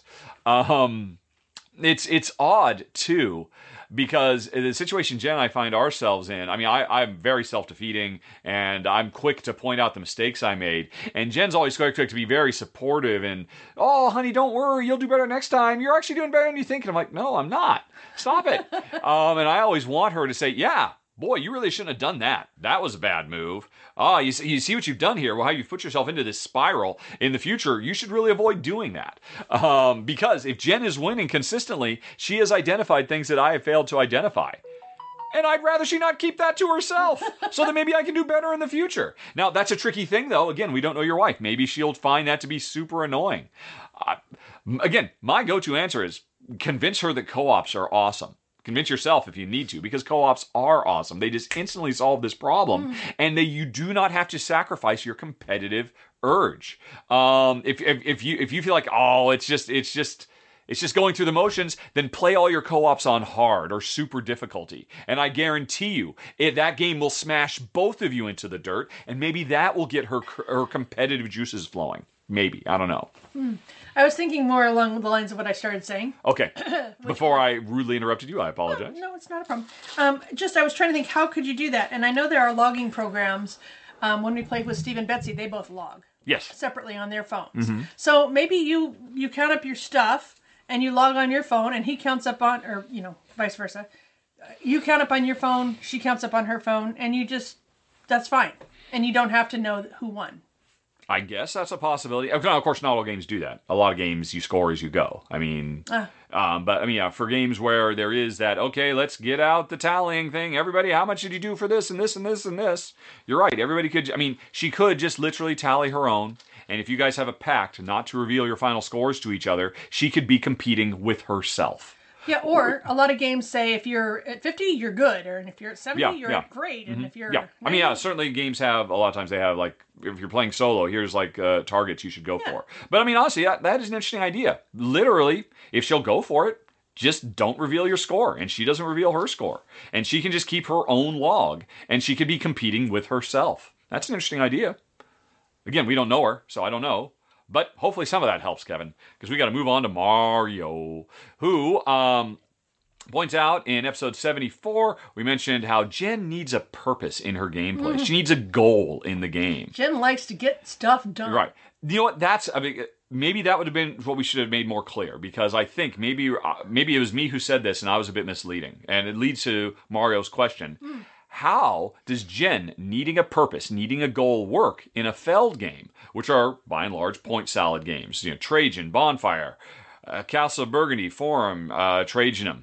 They all go a bit everywhere with multiple little games on their own almost. How do you, Jen, refute this idea based on your favorite board game designer? So, I think maybe that opens up the fact... I don't remember what was said in episode 74. That's a lifetime ago. Of course, Mario just listened to it, so it's fresh in his mind a lifetime ago. It was probably as simple to say, yeah, you just need a goal. It's not as simple as that, though, I don't think. You need to... as often as not, in Feld games, it's you make a goal for yourself. Yeah, that's true. And sometimes it's based on what the original cards are, or whatever it is that the game is giving you a hint. Yes. Yeah. Some sort of something. Yeah, I mean, based on what your character's special power is, based on your starting hand of cards, based on the starting hand of cards you drafted to get, based on the state of the board. State of the board. I mean, this is something that is definitely necessary for Jen. And that's not giving her a goal, but that's giving her a scenario that is unique to this time that we are playing. Yeah. And that she's like, okay, I can see these are the toys I've got to play with.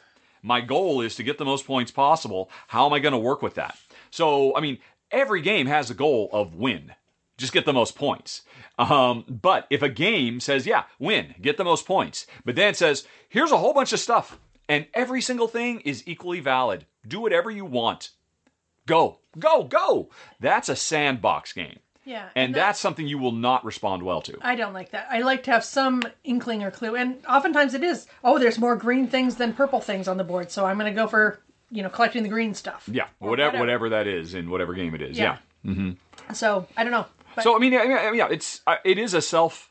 I mean, obviously there are some games that very specifically say, hey, look, you've got, as part of setup, you've got 4 secret objective cards. Pick 2. And at the end of the game, you'll score one of them. And so you've got that, and that's a very, very clear directive. And that's great, too. Yeah. But you don't necessarily need that.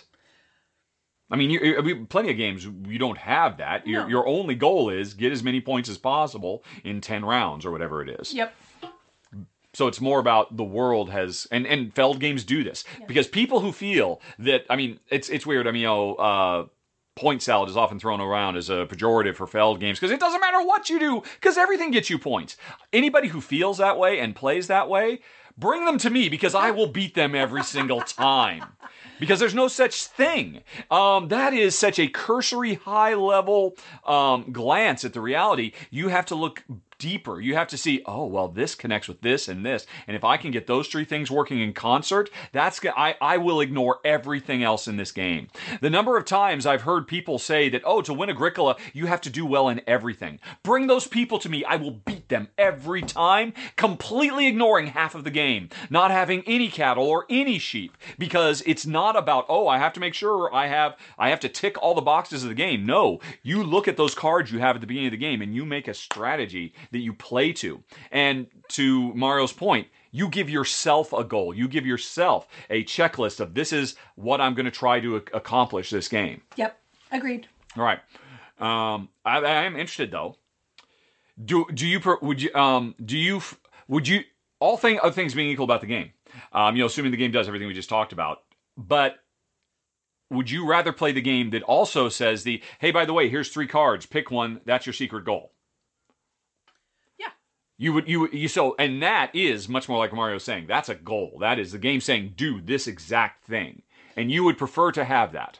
Yeah, I think so. But I'm gonna still look at the board and see which one of those 3 cards. Of course. Yeah. So it's working in synchronicity. Mm-hmm. Yep. So yeah, in the case where it is, well, okay, then how about this?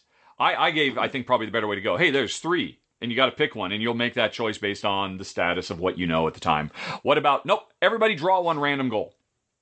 Well, we have played some of those games recently, actually, randomly. Yeah. And then I think if you have one, there's no reason not to work towards that.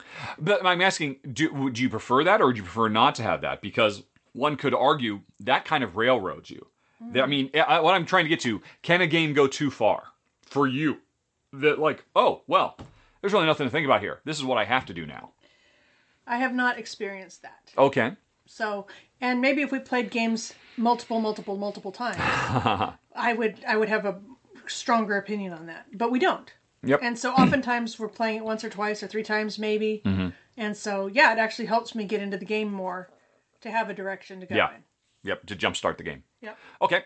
Mario then continues. Our next episode, 75, we spoke about not being shy or guilty with others about their love of the board game hobby. As people are you ever, is it like a guilty pleasure? I think we had a question like that. Oh. Right. Mario agrees, but wanted to make another perspective on the subject. When sharing the hobby with new people, how best to choose a game? How can one realize, once they're already quite a bit into it, the games you're choosing won't be overwhelming for others? Mario deals with this question quite a bit every time he thinks about if somebody's going to ask him about a game. So Mario's already thinking, right, if they're into it, what game am I going to show them? The reality is this doesn't come up for us at all because we just play games together, and we're both kind of sold on the idea. We don't need, to have somebody to hold our hand. But if you were, if your sister said, the kids are one thing. The kids will play anything. Jen's niece and nephew, whatever you put down from it, because they're just up to play. But if your sister said, "Oh, they're going to go bed," you know what, Germ. That's what she calls you. And she calls her sister Bub, Becky and Jen, Germ and Bub. All right, this is your chance. Convince me I should be playing games like this. Pick a game. I would say Honey. With your encyclopedic knowledge, what do you think is the best game? And I'm in a coma. Did I forget to mention I'm also in a coma? Shoot, you temporarily And she's just trying to comfort you by saying, look, I know you really want to play a game. What's a good game we can play to take your mind off the fact that your husband is in a coma? This just got real dark real fast. Wow, yeah. All right. Gosh, then it means I have to teach her the game. Yes. So it would have to be a fairly easy game. Yes. And a really fun one. Mm-hmm. I don't know. I think when we've had people come over before, or like my parents or whatever, we've tried to find games that have a theme that they'll like, that are not too complicated, and that are essentially open-handed, so that you can show them what you're doing with your hand and why you're making the decisions you're making. That last bit I think is crucially overlooked so often. There are so many great, wonderful games that people might think are gateway games, and they are not. Because Seven Wonders, trying to teach somebody how to play Seven Wonders with the 5,000 icons, and like, okay, I'm looking at my cards, I have to pick one. How am I supposed to pick? But I'm not supposed to show you my cards because that gives you an unfair advantage. So games where everybody can play open-handed, everybody just has it all out. That's hugely important. But Ticket to Ride, of course, doesn't do that. Ticket to Ride, everybody has a closed hand of cards. Yeah, but that's such an easy game. I think that's not a big deal. Jen's phone just beeped at her. She has lost interest in you and your question, Mario. No, I just answered the question. Yep. Yeah, I completely agree. And, they're called gateways for a reason. And I'm sure you would like to just skip and jump right past them to get to the really fun stuff because you're a hardcore gamer, but you can't. You got to put in the time. Carcassonne is the king of the hill for a reason. Carcassonne has a couple funky little rules to teach, but for the most part, it's very easy to teach. Ticket to Ride is very easy to teach. Pandemic is moderately easy to teach. So it's just a question of, have those go-tos and pick the ones that you think will fit their personality the best, really. Okay, I think that was it. Yep, then we're on into personal questions. Oh, wow. So, folks, herein ends the game-related portion of the podcast, which means you might want to get off this train before we head into personal town. So, if this is where we bid farewell, then thanks very much for watching and or listening. Have a very nice day. Send those questions to questions@rahdo.com. Talk to you later. So long. Bye-bye. And otherwise, hang on, folks. We'll be right back with the personal cues.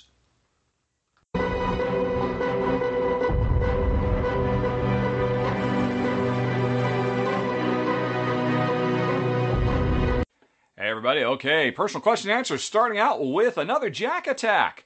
Although, I think we have to retire that term because as Jack says, first, he completely respects our decision to take a break from the heavier topics. And Jack was certainly the origin of most heavy topics. The podcast is actually Jack's favorite thing that I do. And as much as he loves games and loves learning about people... what was that? Oh, Jen's phone just rang. It wasn't important. Nope. Okay. Loves learning about people more, and this Q&A series is unique because of how open that we have always been. So, thank you. And thank you, Jack, for appreciating that, because it has been hard, to be sure. But anyway, Jack's question. With the aim to inspire more questions on topics that we enjoy discussing, as opposed to, get all the eczema talking about, what do we enjoy talking about most? Honey Pie, what do you wish people would ask you in these questions? What do you want to go on about? Oh, my. Oh, my, says Jen. Well, that's the stuff I talk about.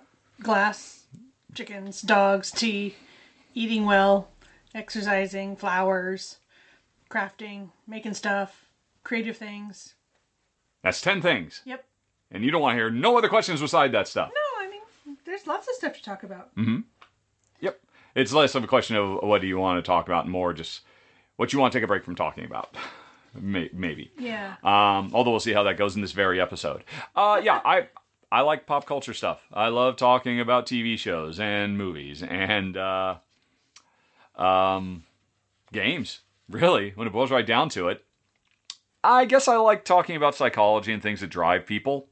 I very much enjoy digging into that, although I've never really made a study of it in any kind of professional way.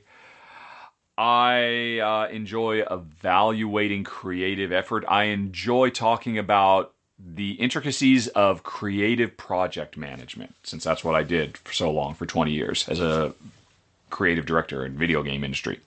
So, I mean, stuff like that. But again, I don't know, if somebody wanted to talk about fishing, I do not enjoy fishing at all. I don't care for fishing. But heck, I could certainly talk about it because actually, it happens I have things to say about it. So yeah, it's just, at this point, with everything that's gone on for the last half year, I'm just trying to chillax. And I think there are certainly topics that everybody knows. Okay, well, there's nothing chillaxing about this particular topic. And so, but thank you for asking, Jack. I really appreciate it. Right. And, Star Wars versus Star Trek. That's kind of where I'm at these days. Jack continues, as was alluded last month, what word do you hate? It came up because we were both laughing that people hate the word moist. Honey, do you have a word that's like, oh, I can't stand that word? Just, fingers on chalkboard, that particular word. I would say, rather than a word, I get impatient when listening to somebody who has not gathered their thoughts. Okay. And uses a lot of filler stuff. You don't mean or... Yes, or Therefore, whereas? They meander around whatever it is that they're trying to say for so long that I lose patience and attention. Mm-hmm. Okay. Do I do that? No, you reinstate things several times. Worried. There was a pregnant pause there. No, I was just... But you're familiar with me as I repeat myself too much. Yeah. I do repeat myself a lot. Yep. A word I've never been fond of, it's in the gaming parlance, is tableau. And there's nothing wrong with that word, but managing your tableau, play cards to your tableau, I wish we had a better term for it. I don't know why. That one just gets under my skin for some reason. And moist does not bother me at all. Nah. But tell them about, you can't do seeds in pods. I don't know what the word for that is, but there's a particular psychological quirk that, what is it? It's like let me see if I can find it. Uncomfortable with dots. Is it something like that? Yeah, a trypophobia. A strong physical and emotional reaction whenever they see patterns made of holes or spots. The bigger the cluster of circles, the more uncomfortable they feel. I totally have that in a big way. It has nothing to do with words, but it is interesting. Do you have anything like that, honey? Anything that just gets under, I don't like cockroaches. Nobody who likes cockroaches. Some people do. They do like research on them and live with them and breed them and stuff. Mm-hmm. But yeah, so I don't have a problem with insects in general, but I really don't like cockroaches. All right. Okay. Ugh. Okay. Will wonders, can I tell the story of how I became a video game developer? Did I have formal training? How does that help when I review board games? And Will is also enjoying the new R&R show with Ruel. Okay, I was at the University of Washington. My major was scientific and technical communications. I literally am trained to be a technical writer. My intention was, I wanted to be a programmer, but the math requirements at University of Washington were way too high. I was not going to do all this advanced calculus to learn Fortran. It just made no sense. And so I said, okay, well, hey, I can talk to technical people, and I'm a creative writer. How about I just meld that and become a technical writer? And I could totally do that. I could totally write board game manuals, I think. I've got a lot of training in that regard. But while I was doing it, I got a job at Nintendo as a gameplay counselor, which meant my job for 8 hours on the shift was talking to people on the phone who were stuck in whatever Nintendo video game they were playing, because this was before the internet. When if people got stuck, they went out and they bought... actually, strategy guides didn't really exist yet either. They were, just kind of barely starting out. So, because I ended up doing that job for 3 or 4 years, I did, when I ultimately was no longer at Nintendo, I had to find another job. And a former gameplay counselor had gotten a job at Asymmetrics, which was a startup company from Paul Allen, the other founder of Microsoft. And Asymmetrics' big thing, they were making a multimedia software kit that allowed people to easily, this is, I think, even before Visual Basic existed, easily create multimedia presentations. And so I got a job doing that because one of the premier things they want to show off, hey, look, here's an edutainment title. You can make educational games. And they're like, well, hey, I know a lot about games. And I had a friend there, so I ended up doing that. And I did just a lot of gopher work and like production assistant stuff. And but that didn't lead anywhere, but it was something on my resume. I then ended up going back into doing customer service because by now I had pretty much given up on college because I hated it. I hated paying all this money for... anyway. So I ended up doing tech support for Aldus, and then they got bought out by Adobe, so I did it for Adobe for a while. And then ultimately I ended up getting a tech support job at a little video game company or interactive media company called Hyperbole Studios. And that was a small group of like less than 20 people in the company, and none of them played games, but they all realized, oh, we have to put more game elements in our interactive movies that we're putting on CD-ROM. How about we talk to that kid? The other guy we had for this, he's gone off to work at some other game company. Let's have the kid do it because we just landed X-Files, the interactive CD-ROM game. And so that was the first time I actually got involved heavily in actual proper video game design. But it was short-lived because it turned out there was this huge licensing dispute between Chris Carter, the creator of X-Files, and Fox Television. And for a year, there was no X-Files merchandise anywhere in the world. And so we stopped getting paid, and I had to leave the company. And that would have been my first game design credit. But with that under my belt, I was able to get a junior design position at Eidetic Studios in Oregon. And that was because my time in Nintendo, I had played so many hundreds of games, thousands of games really, and I had spent years talking to people about what they liked and what they didn't like about the games, what made them frustrated, what made them happy. I had this encyclopedic knowledge, including a very good knowledge of the old Sonic the Hedgehog clone, Bubsy. Bubsy Bobcat, and they were making a 3D Bubsy Bobcat. So, because I knew a lot about Bubsy, and I knew a lot about what people liked about games, and I had a little bit of experience, kind of some practical, production assistance experience with these other jobs in between then, I ended up coming on as a junior designer. And after Bubsy came out and was deemed the worst video game of all time, hooray, not too long after that, the head creative designer of the company decided to part ways with the company. And okay, well, who's going to be the lead designer on this thing? Okay, let's give it to the kid.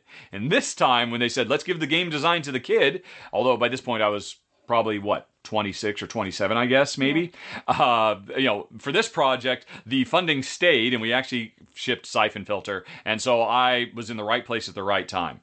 It was certainly, people would argue that you make your own opportunities in this world, and there was certainly a portion of that, but I was also very, very lucky. It was a combination of everything I'd done up to that point. I did a lot of theater. I did a lot of customer service, talking to people on the phone. I'm very good at very quick, on my feet communication, and it turns out that's maybe the most important skill in my career, as basically being a cheerleader and keeping everybody moving in the same direction.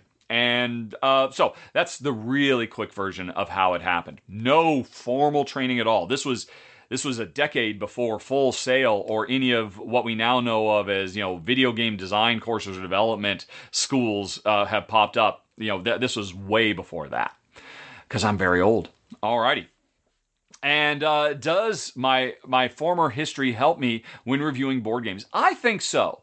A lot of people, maybe even most people, think, oh, Rahdo, he's just that shill who just says everything is awesome and doesn't really have a critical bone in his body.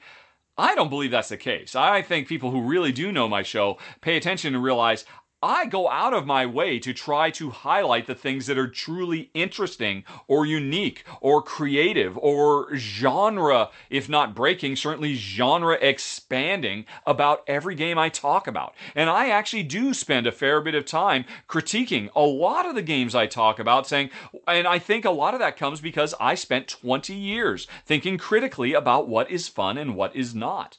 And I think that really gives me a unique voice. Now, because I'm implicitly, inherently, unstoppably, and unflappably positive and upbeat at all times, because that was my job for 20 years. I always, no matter what was going on with the project, I had to be the shining light that said, rah, rah, rah, we're doing great. Let's keep moving. Charge.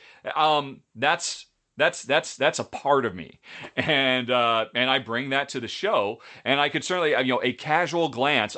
He just, what do you know? He said it's a great game. He clearly didn't say anything else. Well, that's because you're not paying attention, Rahdo hater. I actually go into detail about what makes and honestly, I think I have more to say about the actual design facets of games than a lot of my contemporaries.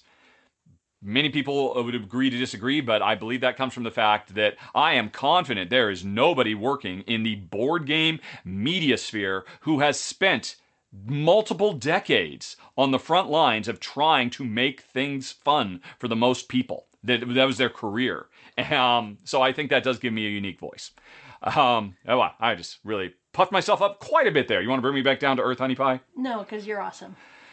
I do. I've got the second biggest cheerleader in the world cheering me on to be even a better cheerleader. Because you are doing good in the world, and I like what you do. Thank you.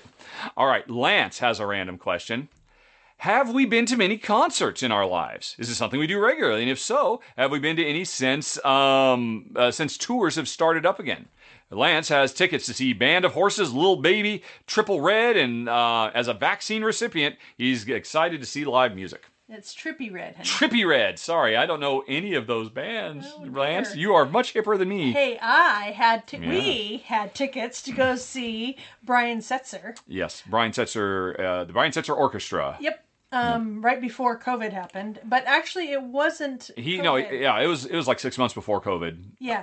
And he canceled because he had a throat problem or something like that. Yeah, something like that. So that was the last thing we had booked, and that would have been the first thing we had booked for 20 years. I have never been to, I think, what most people would consider a concert in my life. The most I've ever been is, look, here's 100 people kind of standing around in a circle, and there's a small little group of people playing. That's about it. That's the extent of my concert going. I have never been to a stadium full of thousands of screaming fans. That is a completely foreign and alien concept to me. We did just go. There was the town we're in is doing some music in the park summer type stuff. Towns do that all the time, and we one of our neighbors was performing at one of them, and let's go see that. Yeah. And they did great, but that was. And again, I mean, the audience couldn't have been more than 200 people at the absolute most. And it was just everybody and some dogs. And it was everybody just sitting in the grass, just kind of chilling and listening to covers of old 70s music. Yeah, it was nice. Yeah. So, but I mean, you used to go to concerts as a younger lady. I have been to Neil Diamond. Yeah, you love your Neil Diamond. Because I grew up with that. And I saw George Michael. George Michael, all right. And I think that's it.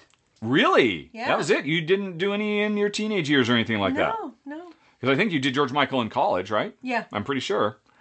So no, neither of us are big live music goers. I mean, I don't know. I mean, live music is nice, but I'm not particularly driven to it. I'm not really driven by music, in all honesty. I mean... You know what I enjoy is just listening to, like if somebody's playing a cello on a street corner kind of a thing. Sure. That sort of thing. I do enjoy that. And sort of the happenstance of it and how it adds something wonderful and magical to my day. All right. So, yeah, Lance, we are not big concert goers, but I hope you enjoy yours. Yeah. And thank you. Trippie Redd. Thank you for getting vaccinated. Yes. And doing it responsibly. Okay. Errol says, since we've lived in many places other than America, we seem to be uniquely qualified to speculate on the following question. Are other countries as bad in regards to racism as America? And if not, why do you think America seems to be worse? Speaking systemically, not just the resurgence because of what's basically happened in America over the last 4 years. Right. I don't know that we are necessarily... I mean, we lived in England for many, many years. We lived in Malta for many, many years. Speaking systemically, I would say, the insidious thing about systemic racism is if you don't suffer from it, it's invisible to you. Yeah. We've gone through pretty much our entire lives blithely unaware of, everything that we have benefited from and everything that the people who are the victims of systemic racism have to suffer through. I mean, I've had many people of color who are coworkers of mine, I had no idea that their life was any different than mine, whether we were in, America or England or Malta for that matter. And, and they didn't make a big deal of it. It was just something they just had to deal with in their life that I didn't. And there was nothing in the world that went out of our way to make us aware. And, honestly, I would say neither were really aware until we got back. Neither were really aware of it on a really deep spiritual level until last year, until the events of 2020. Yeah. So we are not well suited, I think. No. One thing I will say, when we lived in England, and because of Brexit, is something that triggered this memory, is that a lot of the people who voted to leave the European Union did so because they were concerned about them foreigners those in. damn foreigners taking our gerbs. Yep. Yeah. That's true. That was you saw that a lot in England. And I think that might be a racism thing. Oh, yeah. Well, yeah, that's just a deep, big thing. But that is certainly something that politicians, stoke that racist animosity to basically stay in power, because it's just easy politics 101 type stuff. Yeah. I can certainly say in Malta has certainly a higher percent, a very high percentage of African refugees, and refugees from, around, all around that part of the world. And as I understand it, I never saw it personally, but I understand it. Very, very dark-skinned individuals walking the streets of Malta suffered a lot of, cultural racism. I don't know how systemic it was, but I mean, there were definitely issues. But heck, I was shocked the first time. A friend of mine in Malta, who I really respect, very smart guy, said, "Oh yeah, you can't trust those Southerners." Like, the people from the south of Malta? Yeah. Yeah, I mean, they're just backwards down there. And I'm like, this is like the second smallest country in the world. This entire country is less than a quarter of the size of a decent-sized American city. And this is baked in on this level? That there's a north and south divide in Malta? Oh my God. Wow. That was shocking to me. And it's just, it's what he grew up with. And it's just, we are a tribal species. Tribalism is what got us, to the top of the food chain. It was the drive, and it's unfortunately now it's a cultural appendix that if we could just get rid of it, because we don't need it anymore. Now it only holds us back. So I'm sorry to say we are not well suited for that, because we haven't lived that life. Yeah. We've been blithely unaware of it, and we're trying to do better about not walking through life with blinders on, as we have for most of our lives. Fair enough. Yeah. Yeah. Thanks for the question, Errol. Things got a little heavy. But I do appreciate, folks, that there weren't like really heavy stuff. Again, thank you, Jack, for taking it easy on us a little bit. All right. Anyway, we're moving on to Paul. Unless you had anything more to say about that, Honey Pie. No. Okay. Paul wonders if we're still looking for things to watch on TV and podcasts, because if so, he'd really like to recommend West Wing Weekly. West Wing Weekly. What is that? This is not the first time we've had this recommendation on the podcast. This is a podcast that does deep dives on all the issues that surround every episode of West Wing. Oh. And at some point, I think 2 years ago, somebody recommended this to us. Maybe it was you, Paul. And at the time, we said, wow, that sounds fantastic. We have done 3 full plays in our life of the entirety of the West Wing. I imagine at some point in the future, we will sit down and we will start a 4th play. And this is on the list, that when we start whenever the next time that Jen says, okay, I just can't handle anymore. I need Josiah Bartlett. I need a fake president who's a good guy. Yep, I need Josh Lyman, and I need the lady. Charlie and CJ and everybody. I need them. I imagine we will be tuning it. We'll probably try and Jen consumes them 3-4 a night. And like, no, honey, you can watch one, and then you can't watch the next one until we listen to the accompanying episode of West Wing Weekly. Believe me, you are not the first person to mention it, Paul. It is on the list of things to do at some point. It's on a bucket list of sorts. Alrighty. But anyway, question 2 from Paul. You just scrolled past a whole bunch of stuff. It was in making an impassioned okay, got it. Pitch for how amazing, and it is. I mean, I've heard nothing but great things. You are not the first person to pitch it to us. Question 2 is that when we move again, Paul would like to put in a good word for the Prestatyn, Northern Wales. And then he's got a bullet list of stuff. It's right next to the ocean, miles of coastline, an hour and a half away from a ferry that takes you to Ireland, hour and a half away from big cities, Liverpool and Manchester, train station, local artisan community, tons of board game groups. Paul is there, and he's got lots of games. So he highly recommend the supermarkets that he talks about everything, delis, all of it, and his gaming group and his collection of 900 games are always welcome to come and play. Either way, he just wants us to keep Northern Wales in mind. There are cheese shops aplenty, vintage furniture shops, wonderful cafes. Cheese shops. He says it's a wonderful place to live. His only regret was that they didn't move there sooner, and fair enough. Here's one thing you didn't mention in your entire list, Paul. What's the weather like? I believe Wales is pretty moist.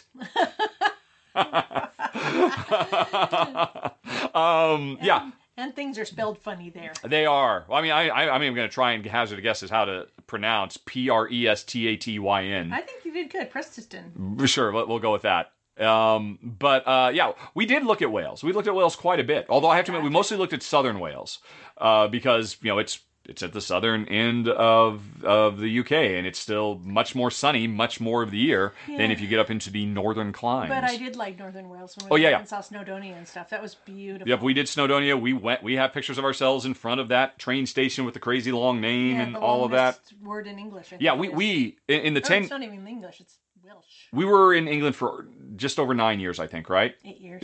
Just over 8 years. Somewhere between 8 and 9 years. And we spent a lot of time on the road. We went all over the place in Scotland and in Wales and in southern England. And actually, interestingly, I don't think we did anything in northern England. We did a lot in the Midlands. Well, Warwickshire and all of that stuff. Oh yeah, okay, yes, we did do the Peak District. Yep, that's true. Up near Harrogate and York and stuff. Yeah. Anyway, so we had a great time in Wales. We thought it was absolutely wonderful. And one of the things that really gave us pause was the weather. Yeah. Because Jen would prefer a little bit more sun in her day-to-day. But duly noted, we will redouble our efforts. And although, as I'm sure you've heard, I'm still pushing for Ireland all the way. Because, Paul, can Wales get us an EU citizenship? I don't think they can do that either, unfortunately. And that is something I personally would like. Do you have anything more to say about Wales, Honey Pie? Northern or southern? Nope. Or was it Wales? Yeah. Yeah, Northern Wales. Yep.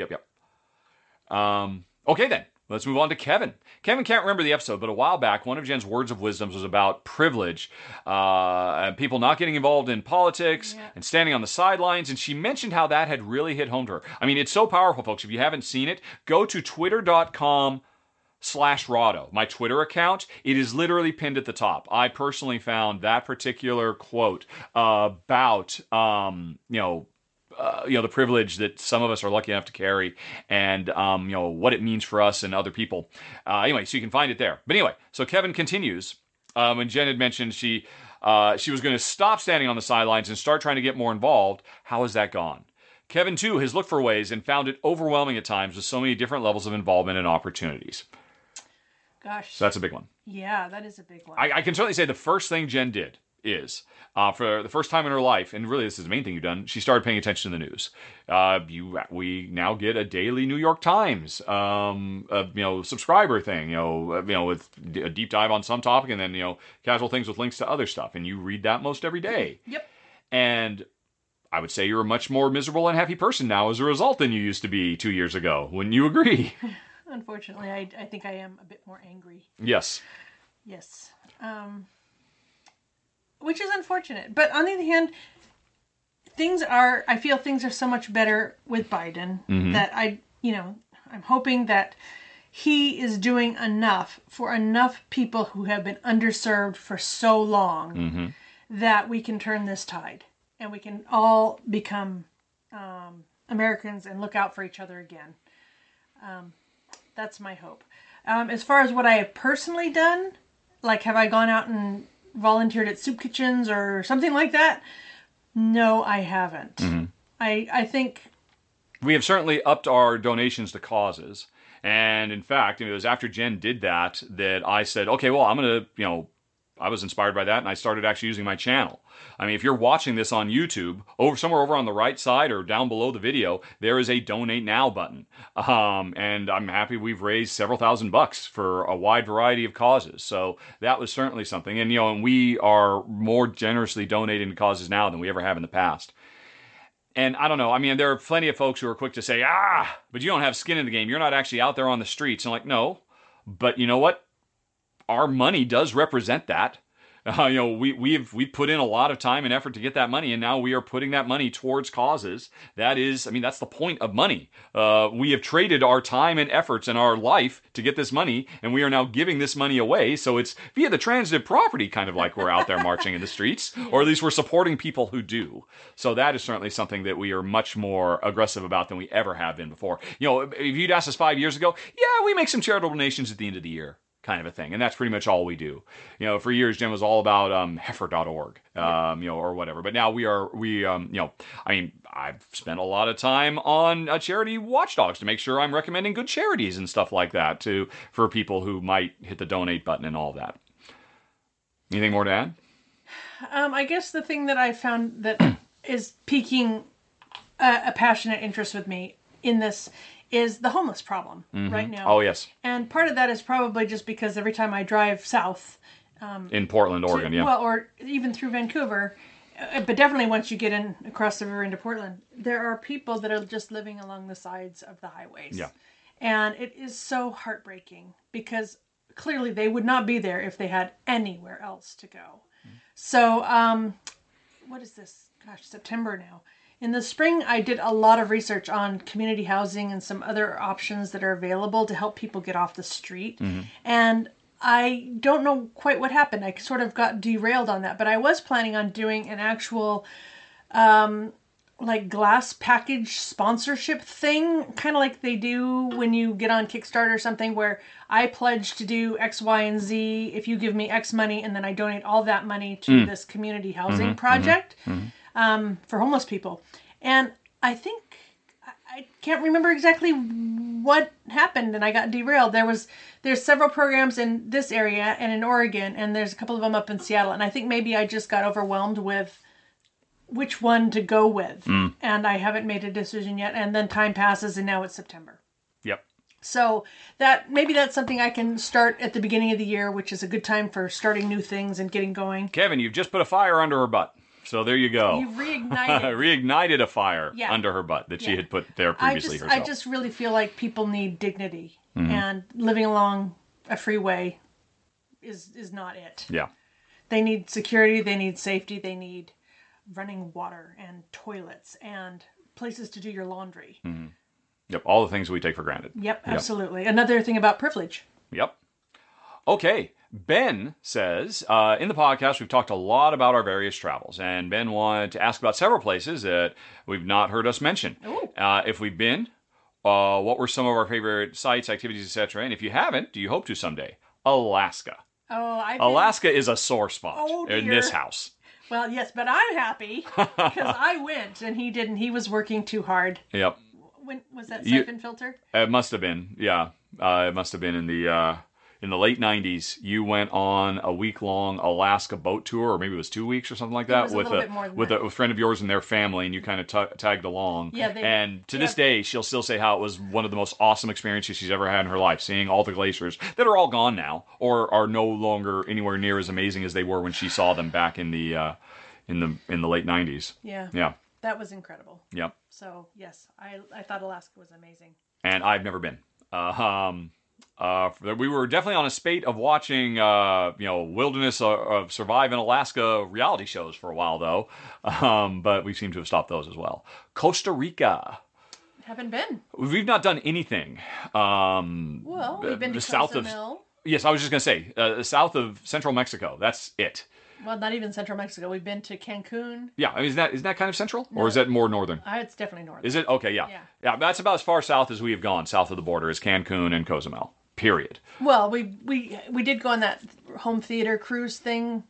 But that wasn't. Yeah, but that was the Caribbean. Yes, yeah. So we've been to several places in the Caribbean, but yeah, we've not seen anything about Central or we long way up. Yeah.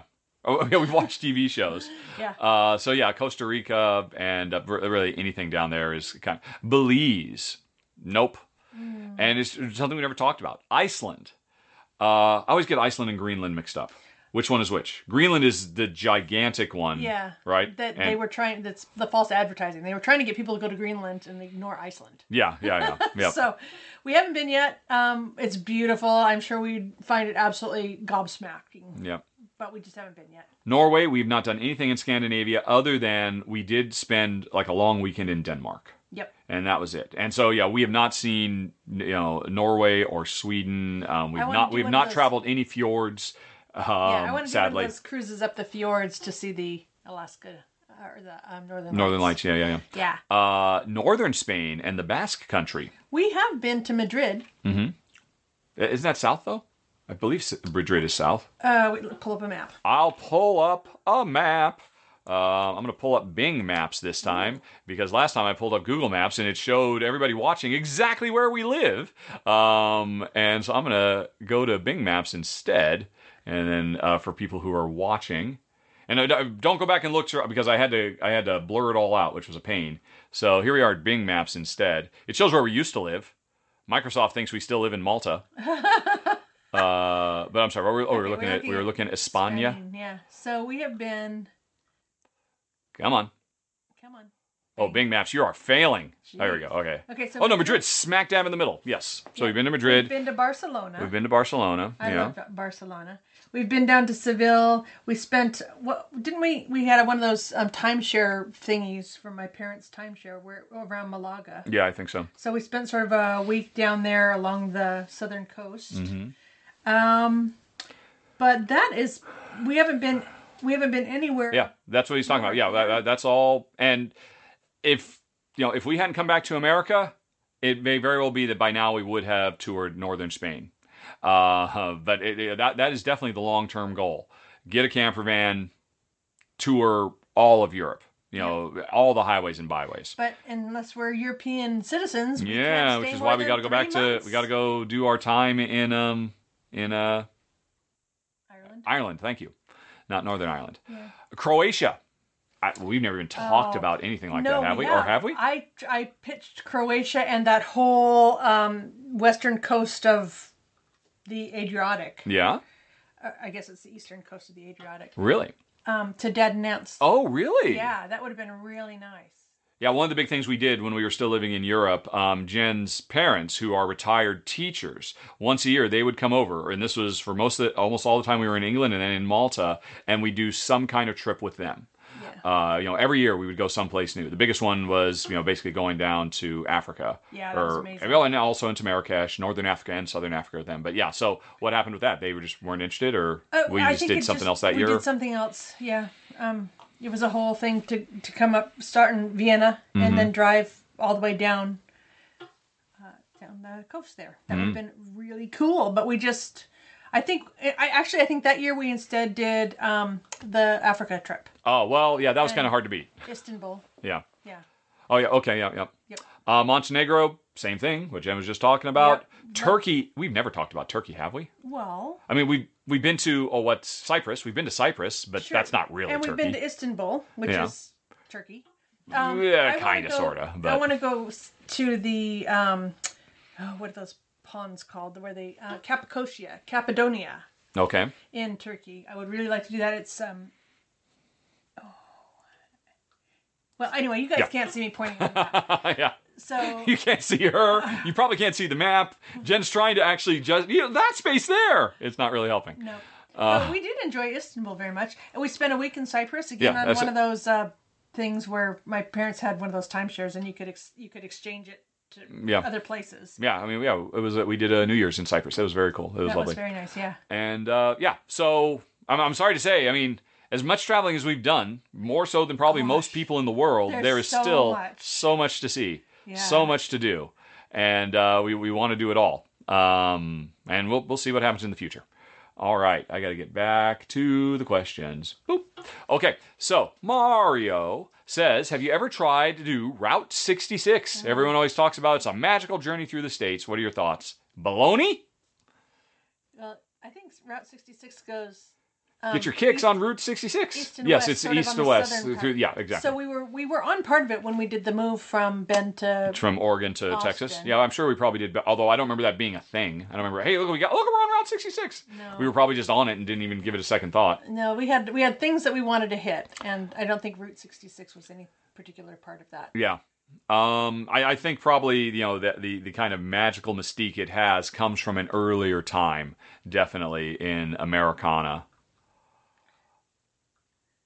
Jen's now having me move over to look at. I mean, you have to zoom. We don't even see. There it is. Route 66. I don't even know where it is. Route 10, Route 8, Route 40.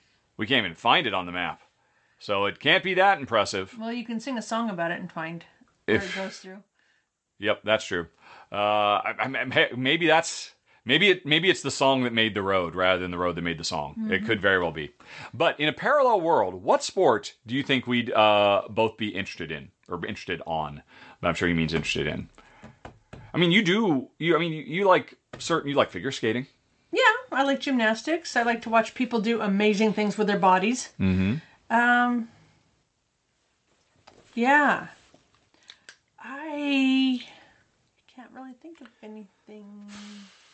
It's kind of cool what people are doing these days as far as jumping off of mountains with the squirrel suits on. That's amazing. Mm-hmm. Let's talk about team sports. I imagine that's probably what he means. Oh. Team sports. Well, I mean, what synchronized swimming. You really think you could get into synchronized swimming? I don't know. So you can't imagine yourself getting into any kind of team sport at all. I mean, I can certainly see the appeal of something like American football or, actually proper rest of the world football as well because of all the stats and the strategies and all of that, that are implicit, that are pretty much, it's just like a bunch of people moving a ball back and forth from one side of the field to the other. Why is that even remotely interesting? Why is there any drama or excitement about it? I mean, but I can... Surfing? What's that? Surfing? Okay. That's kind of cool. You're in a beautiful place and you're watching people. Yeah, I don't know. Sorry. Yep.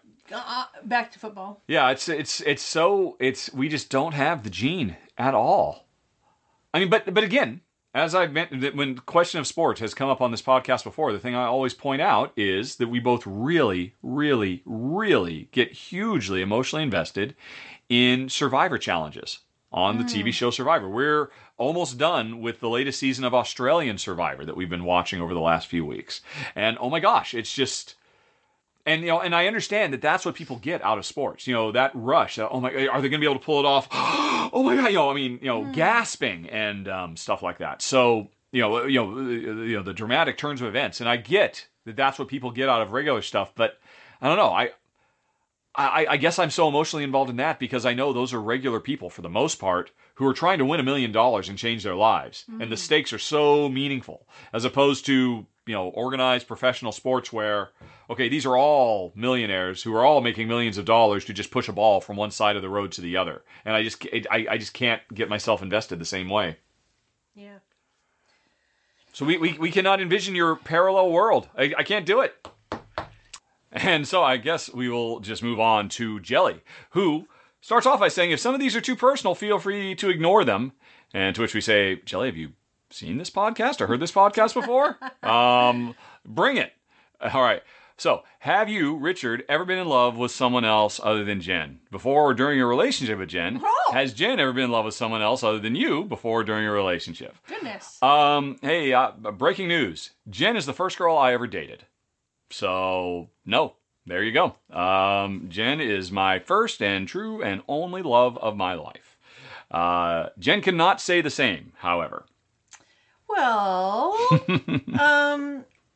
I think I can say that you are the true love of my life. Thank you. That is absolutely That's good to hear. True. But I did certainly date before I met you. Mm-hmm. So, but love. I mean, love. Love. Ooh, love. How can we say what it Are you really saying is? you never told Bob you loved him in high school? Yes, of course I did. Yeah, oh my God! Yeah. She still loves Bob. She carries a torch for Bob. Bob, of all people, Bob. It was Bobby. Really? I've never heard you call him Bobby. It was just Bob. I always heard Bob. Well, anyway, doesn't anyway. matter. So there you go. That was before, obviously. All right. Not during. Okay. Yes. Right. Next up, have you, Jen and Richard, ever been physically attracted to someone else during your relationship with each other? Sure. I mean, Of course. there's attractive people all around the world that, pop culture inundates us. In fact, when Friends was on, we had our list of Oh, sure. 10. I think. Jelly, I don't know how old you are, but in the 90s, there was a thing called Everybody Gets Their List. And it was because of an episode of Friends where I forget who I introduced the idea, probably Ross or somebody. Probably Ross. Probably Ross, because you could say, oh, this one, these 3 celebrities, they're on your list, which is to say, you get a free pass to have sex with them if somehow that should ever come to pass, Yep. that they would want to have sex with you and you ran into them in real life, and it would not affect your ongoing relationship because they're, quote, on the list. Yep. And yeah, so that was a pop culture phenomenon. I mean, anything the Friends did was a pop culture phenomenon. So, of course, Jen and I compared lists at that point. As I recall, on my list at that point, I remember Cindy Crawford was on my list. I do not remember who else. Probably Lucy Lawless. Probably. Jen remembers my list better than I do, apparently. I don't know. I'm trying to remember. Do you remember who was on your list? Keanu Reeves. of Keanu course. Reeves. At that point, I mean, Bill and Ted was on your list. No, Speed. But Speed came after the list, didn't it? All right, I'm going to have to look this up. When was the list introduced in Friends? I'm doing a quick Google search. All righty, that was 1994. Or no, that can't be. No, that's just the first episode of Friends. All right. The One with the List is the name of the episode. It's the 8th episode of the 2nd season. So that must have been 1995. When was Speed? IMDb Speed. Was 1994. Okay, you said go. Yeah. Speed era Keanu Reeves was at the top of Jen's list. And Keanu Reeves stayed on Jen's list for probably a decade until the day we met him in real life at the Los Angeles International Airport. Well, we didn't meet him. We did not meet him. We saw him. Yes, we saw him because he was just a regular guy in line waiting. I mean, he was not. It was weird.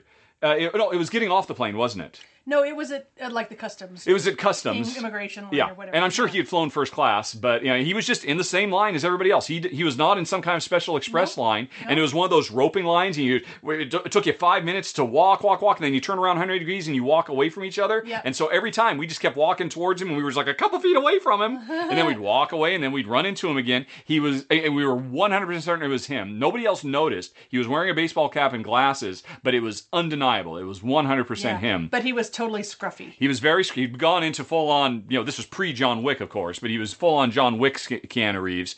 And you were so shocked how his skin wasn't, like statuesque like he was in the movies. He had like regular real person skin. Yeah, with pores and exactly. And, and it was, I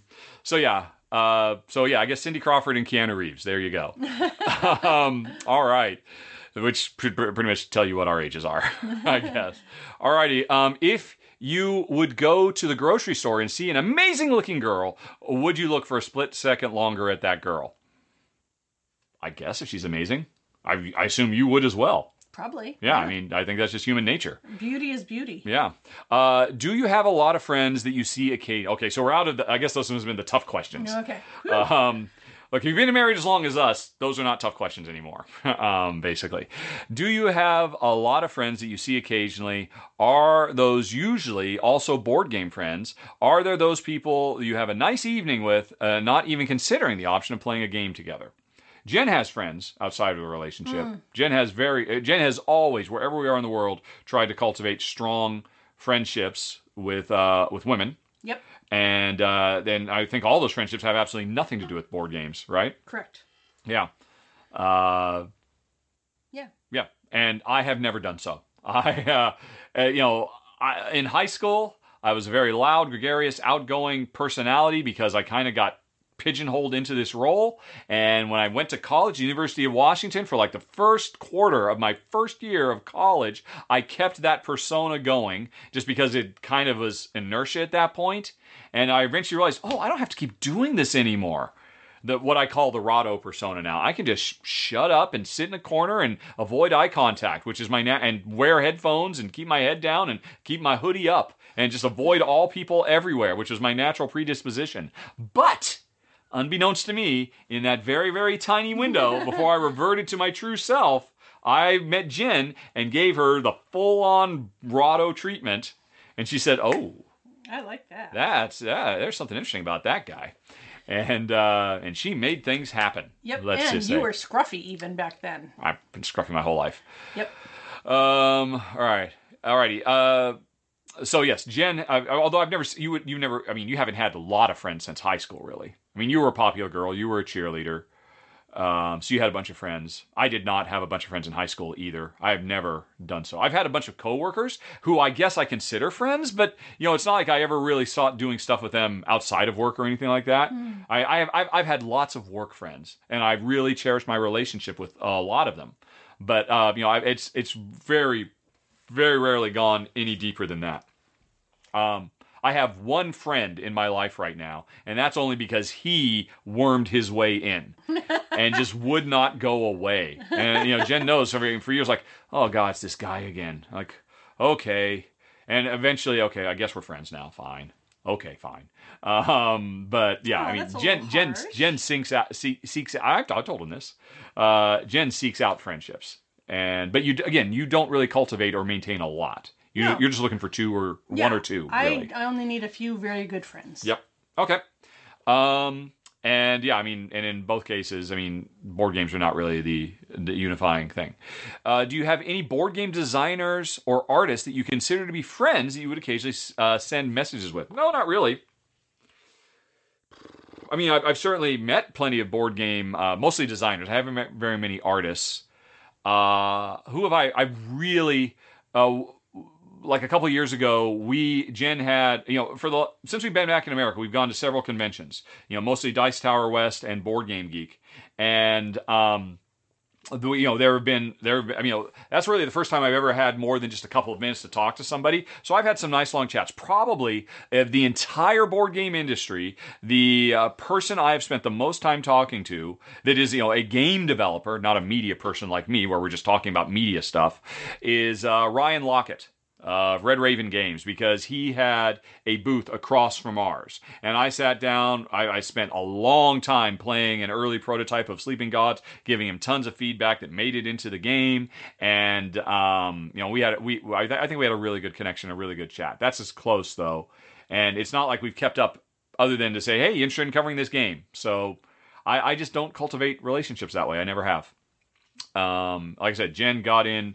She slipped in through the bathroom window, protected by a silver spoon, and now she sucks her thumb and wonders on the banks of her own lagoon. Alrighty. That's a Beatles quote. Jen is just really grimacing. What? I don't know what any of What that did you just say? I don't know what it means either. On the banks of a lagoon? She came in through the bathroom window, protected by a silver spoon, and now she sucks her thumb and wonders on the banks of her own lagoon. Didn't anybody tell her? Didn't anybody see? Sunday's on the phone to Monday.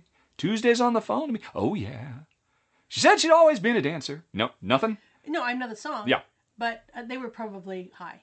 I imagine so. Yes, probably. I don't think it's supposed to make sense. It rhymes and it kind of flows. I'm sure there are many academics who have spent a long time studying them, but no, they're just a bunch of lyrics I know. To the earlier question about music, the Beatles is really the only music I've ever heavily gotten into, and that was in high school. Everybody gets into music heavy in high school, and then that becomes the defining music for them for the rest of their lives. And for me, it was the Beatles. Do you have any... All right, okay, so that was it from Jelly. All right, Vasco says, Jen... Do you name all your chickens? Yep. Do you have a favorite amongst them? No. If so, who is your favorite and why? And yes, you totally have favorites. I can't have a favorite. One, they're not here.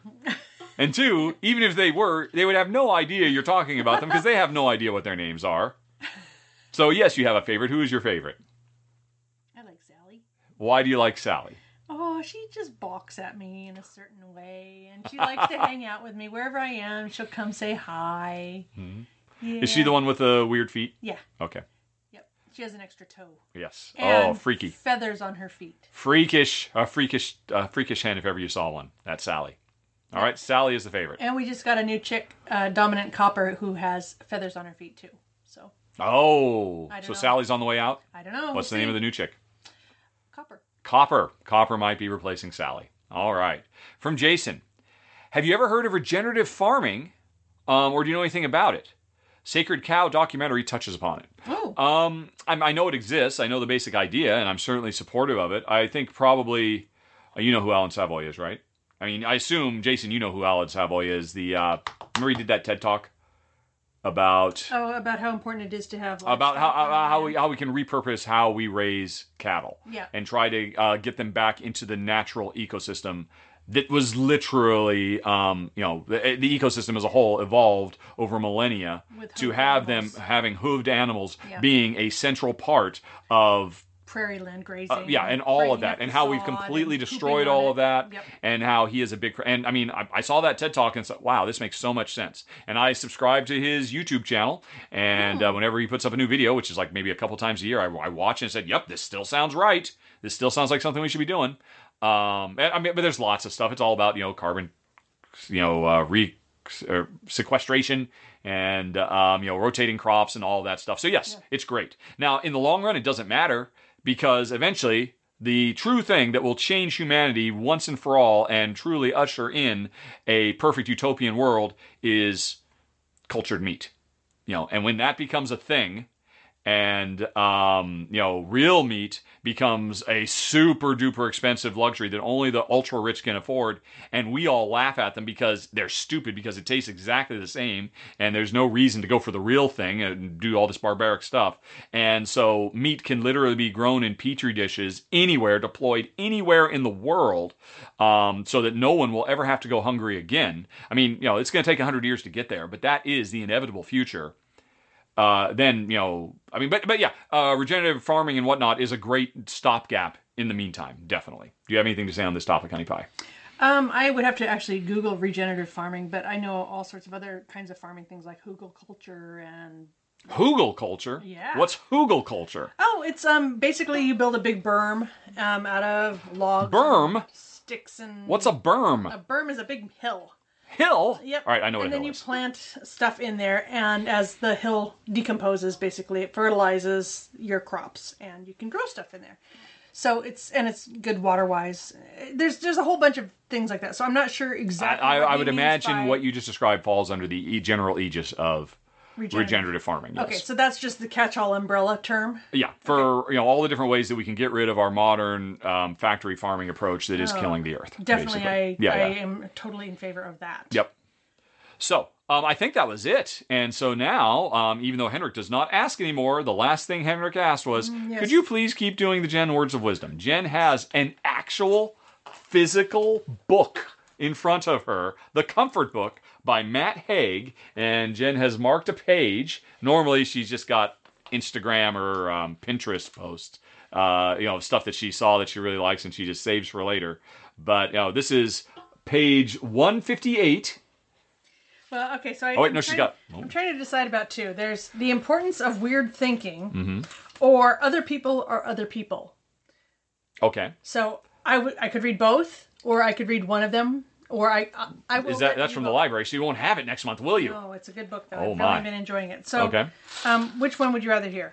The weirdness or people being people? The importance of weird thinking, or other people are other people. If only I could do a poll for the audience. This would be a great poll. I'm drawn to the weirdness myself. Of course. Sorry, folks. Sorry, people are people. Other people are other people. So this was from page 158. No, this is 148. 148. Okay. I can't really see it from here. That's all right. It's called The Importance of Weird Thinking. It's good to be weird. It's good to be eccentric. It is good to be separate from the crowd. The philosopher John Stuart Mill thought it was almost a civic duty to be eccentric, to break the tyranny of conformity and custom. But even if we don't feel outwardly eccentric, we all have eccentric parts. Thoughts that crop up on the peripheries of our thinking. Random sparks we can set alight. Thoughts that offer the other point of view or the other side of a political argument. Thoughts that didn't quite fit in with our other thoughts. Tastes that go against your other tastes. And as we grow older, it is good to keep tending to those unconventional parts of ourselves, the thoughts that buck the trend, because those are the parts that will keep us new and capable of surprise. They will stop us becoming a cover version of ourselves.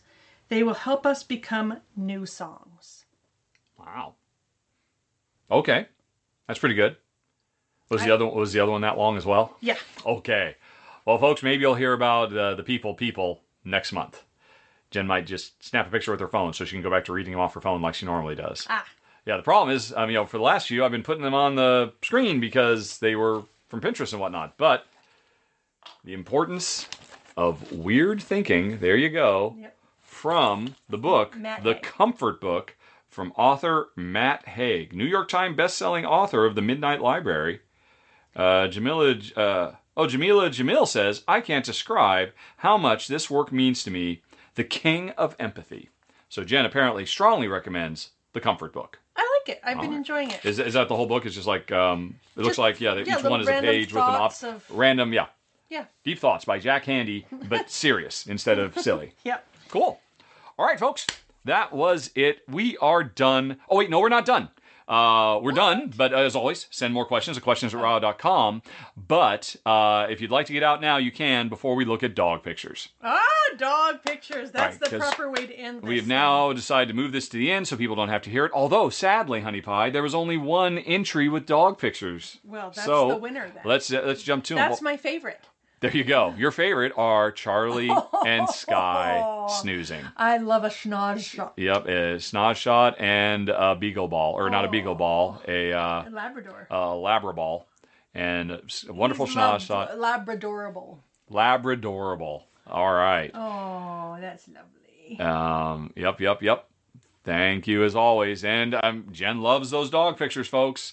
So, questions@raww.com. Include dog pictures. They would only appear here at the end, so other people don't have to listen to Jen going, oh, it looks so cute. Yep. I want to boop the nose. Boop. Boop.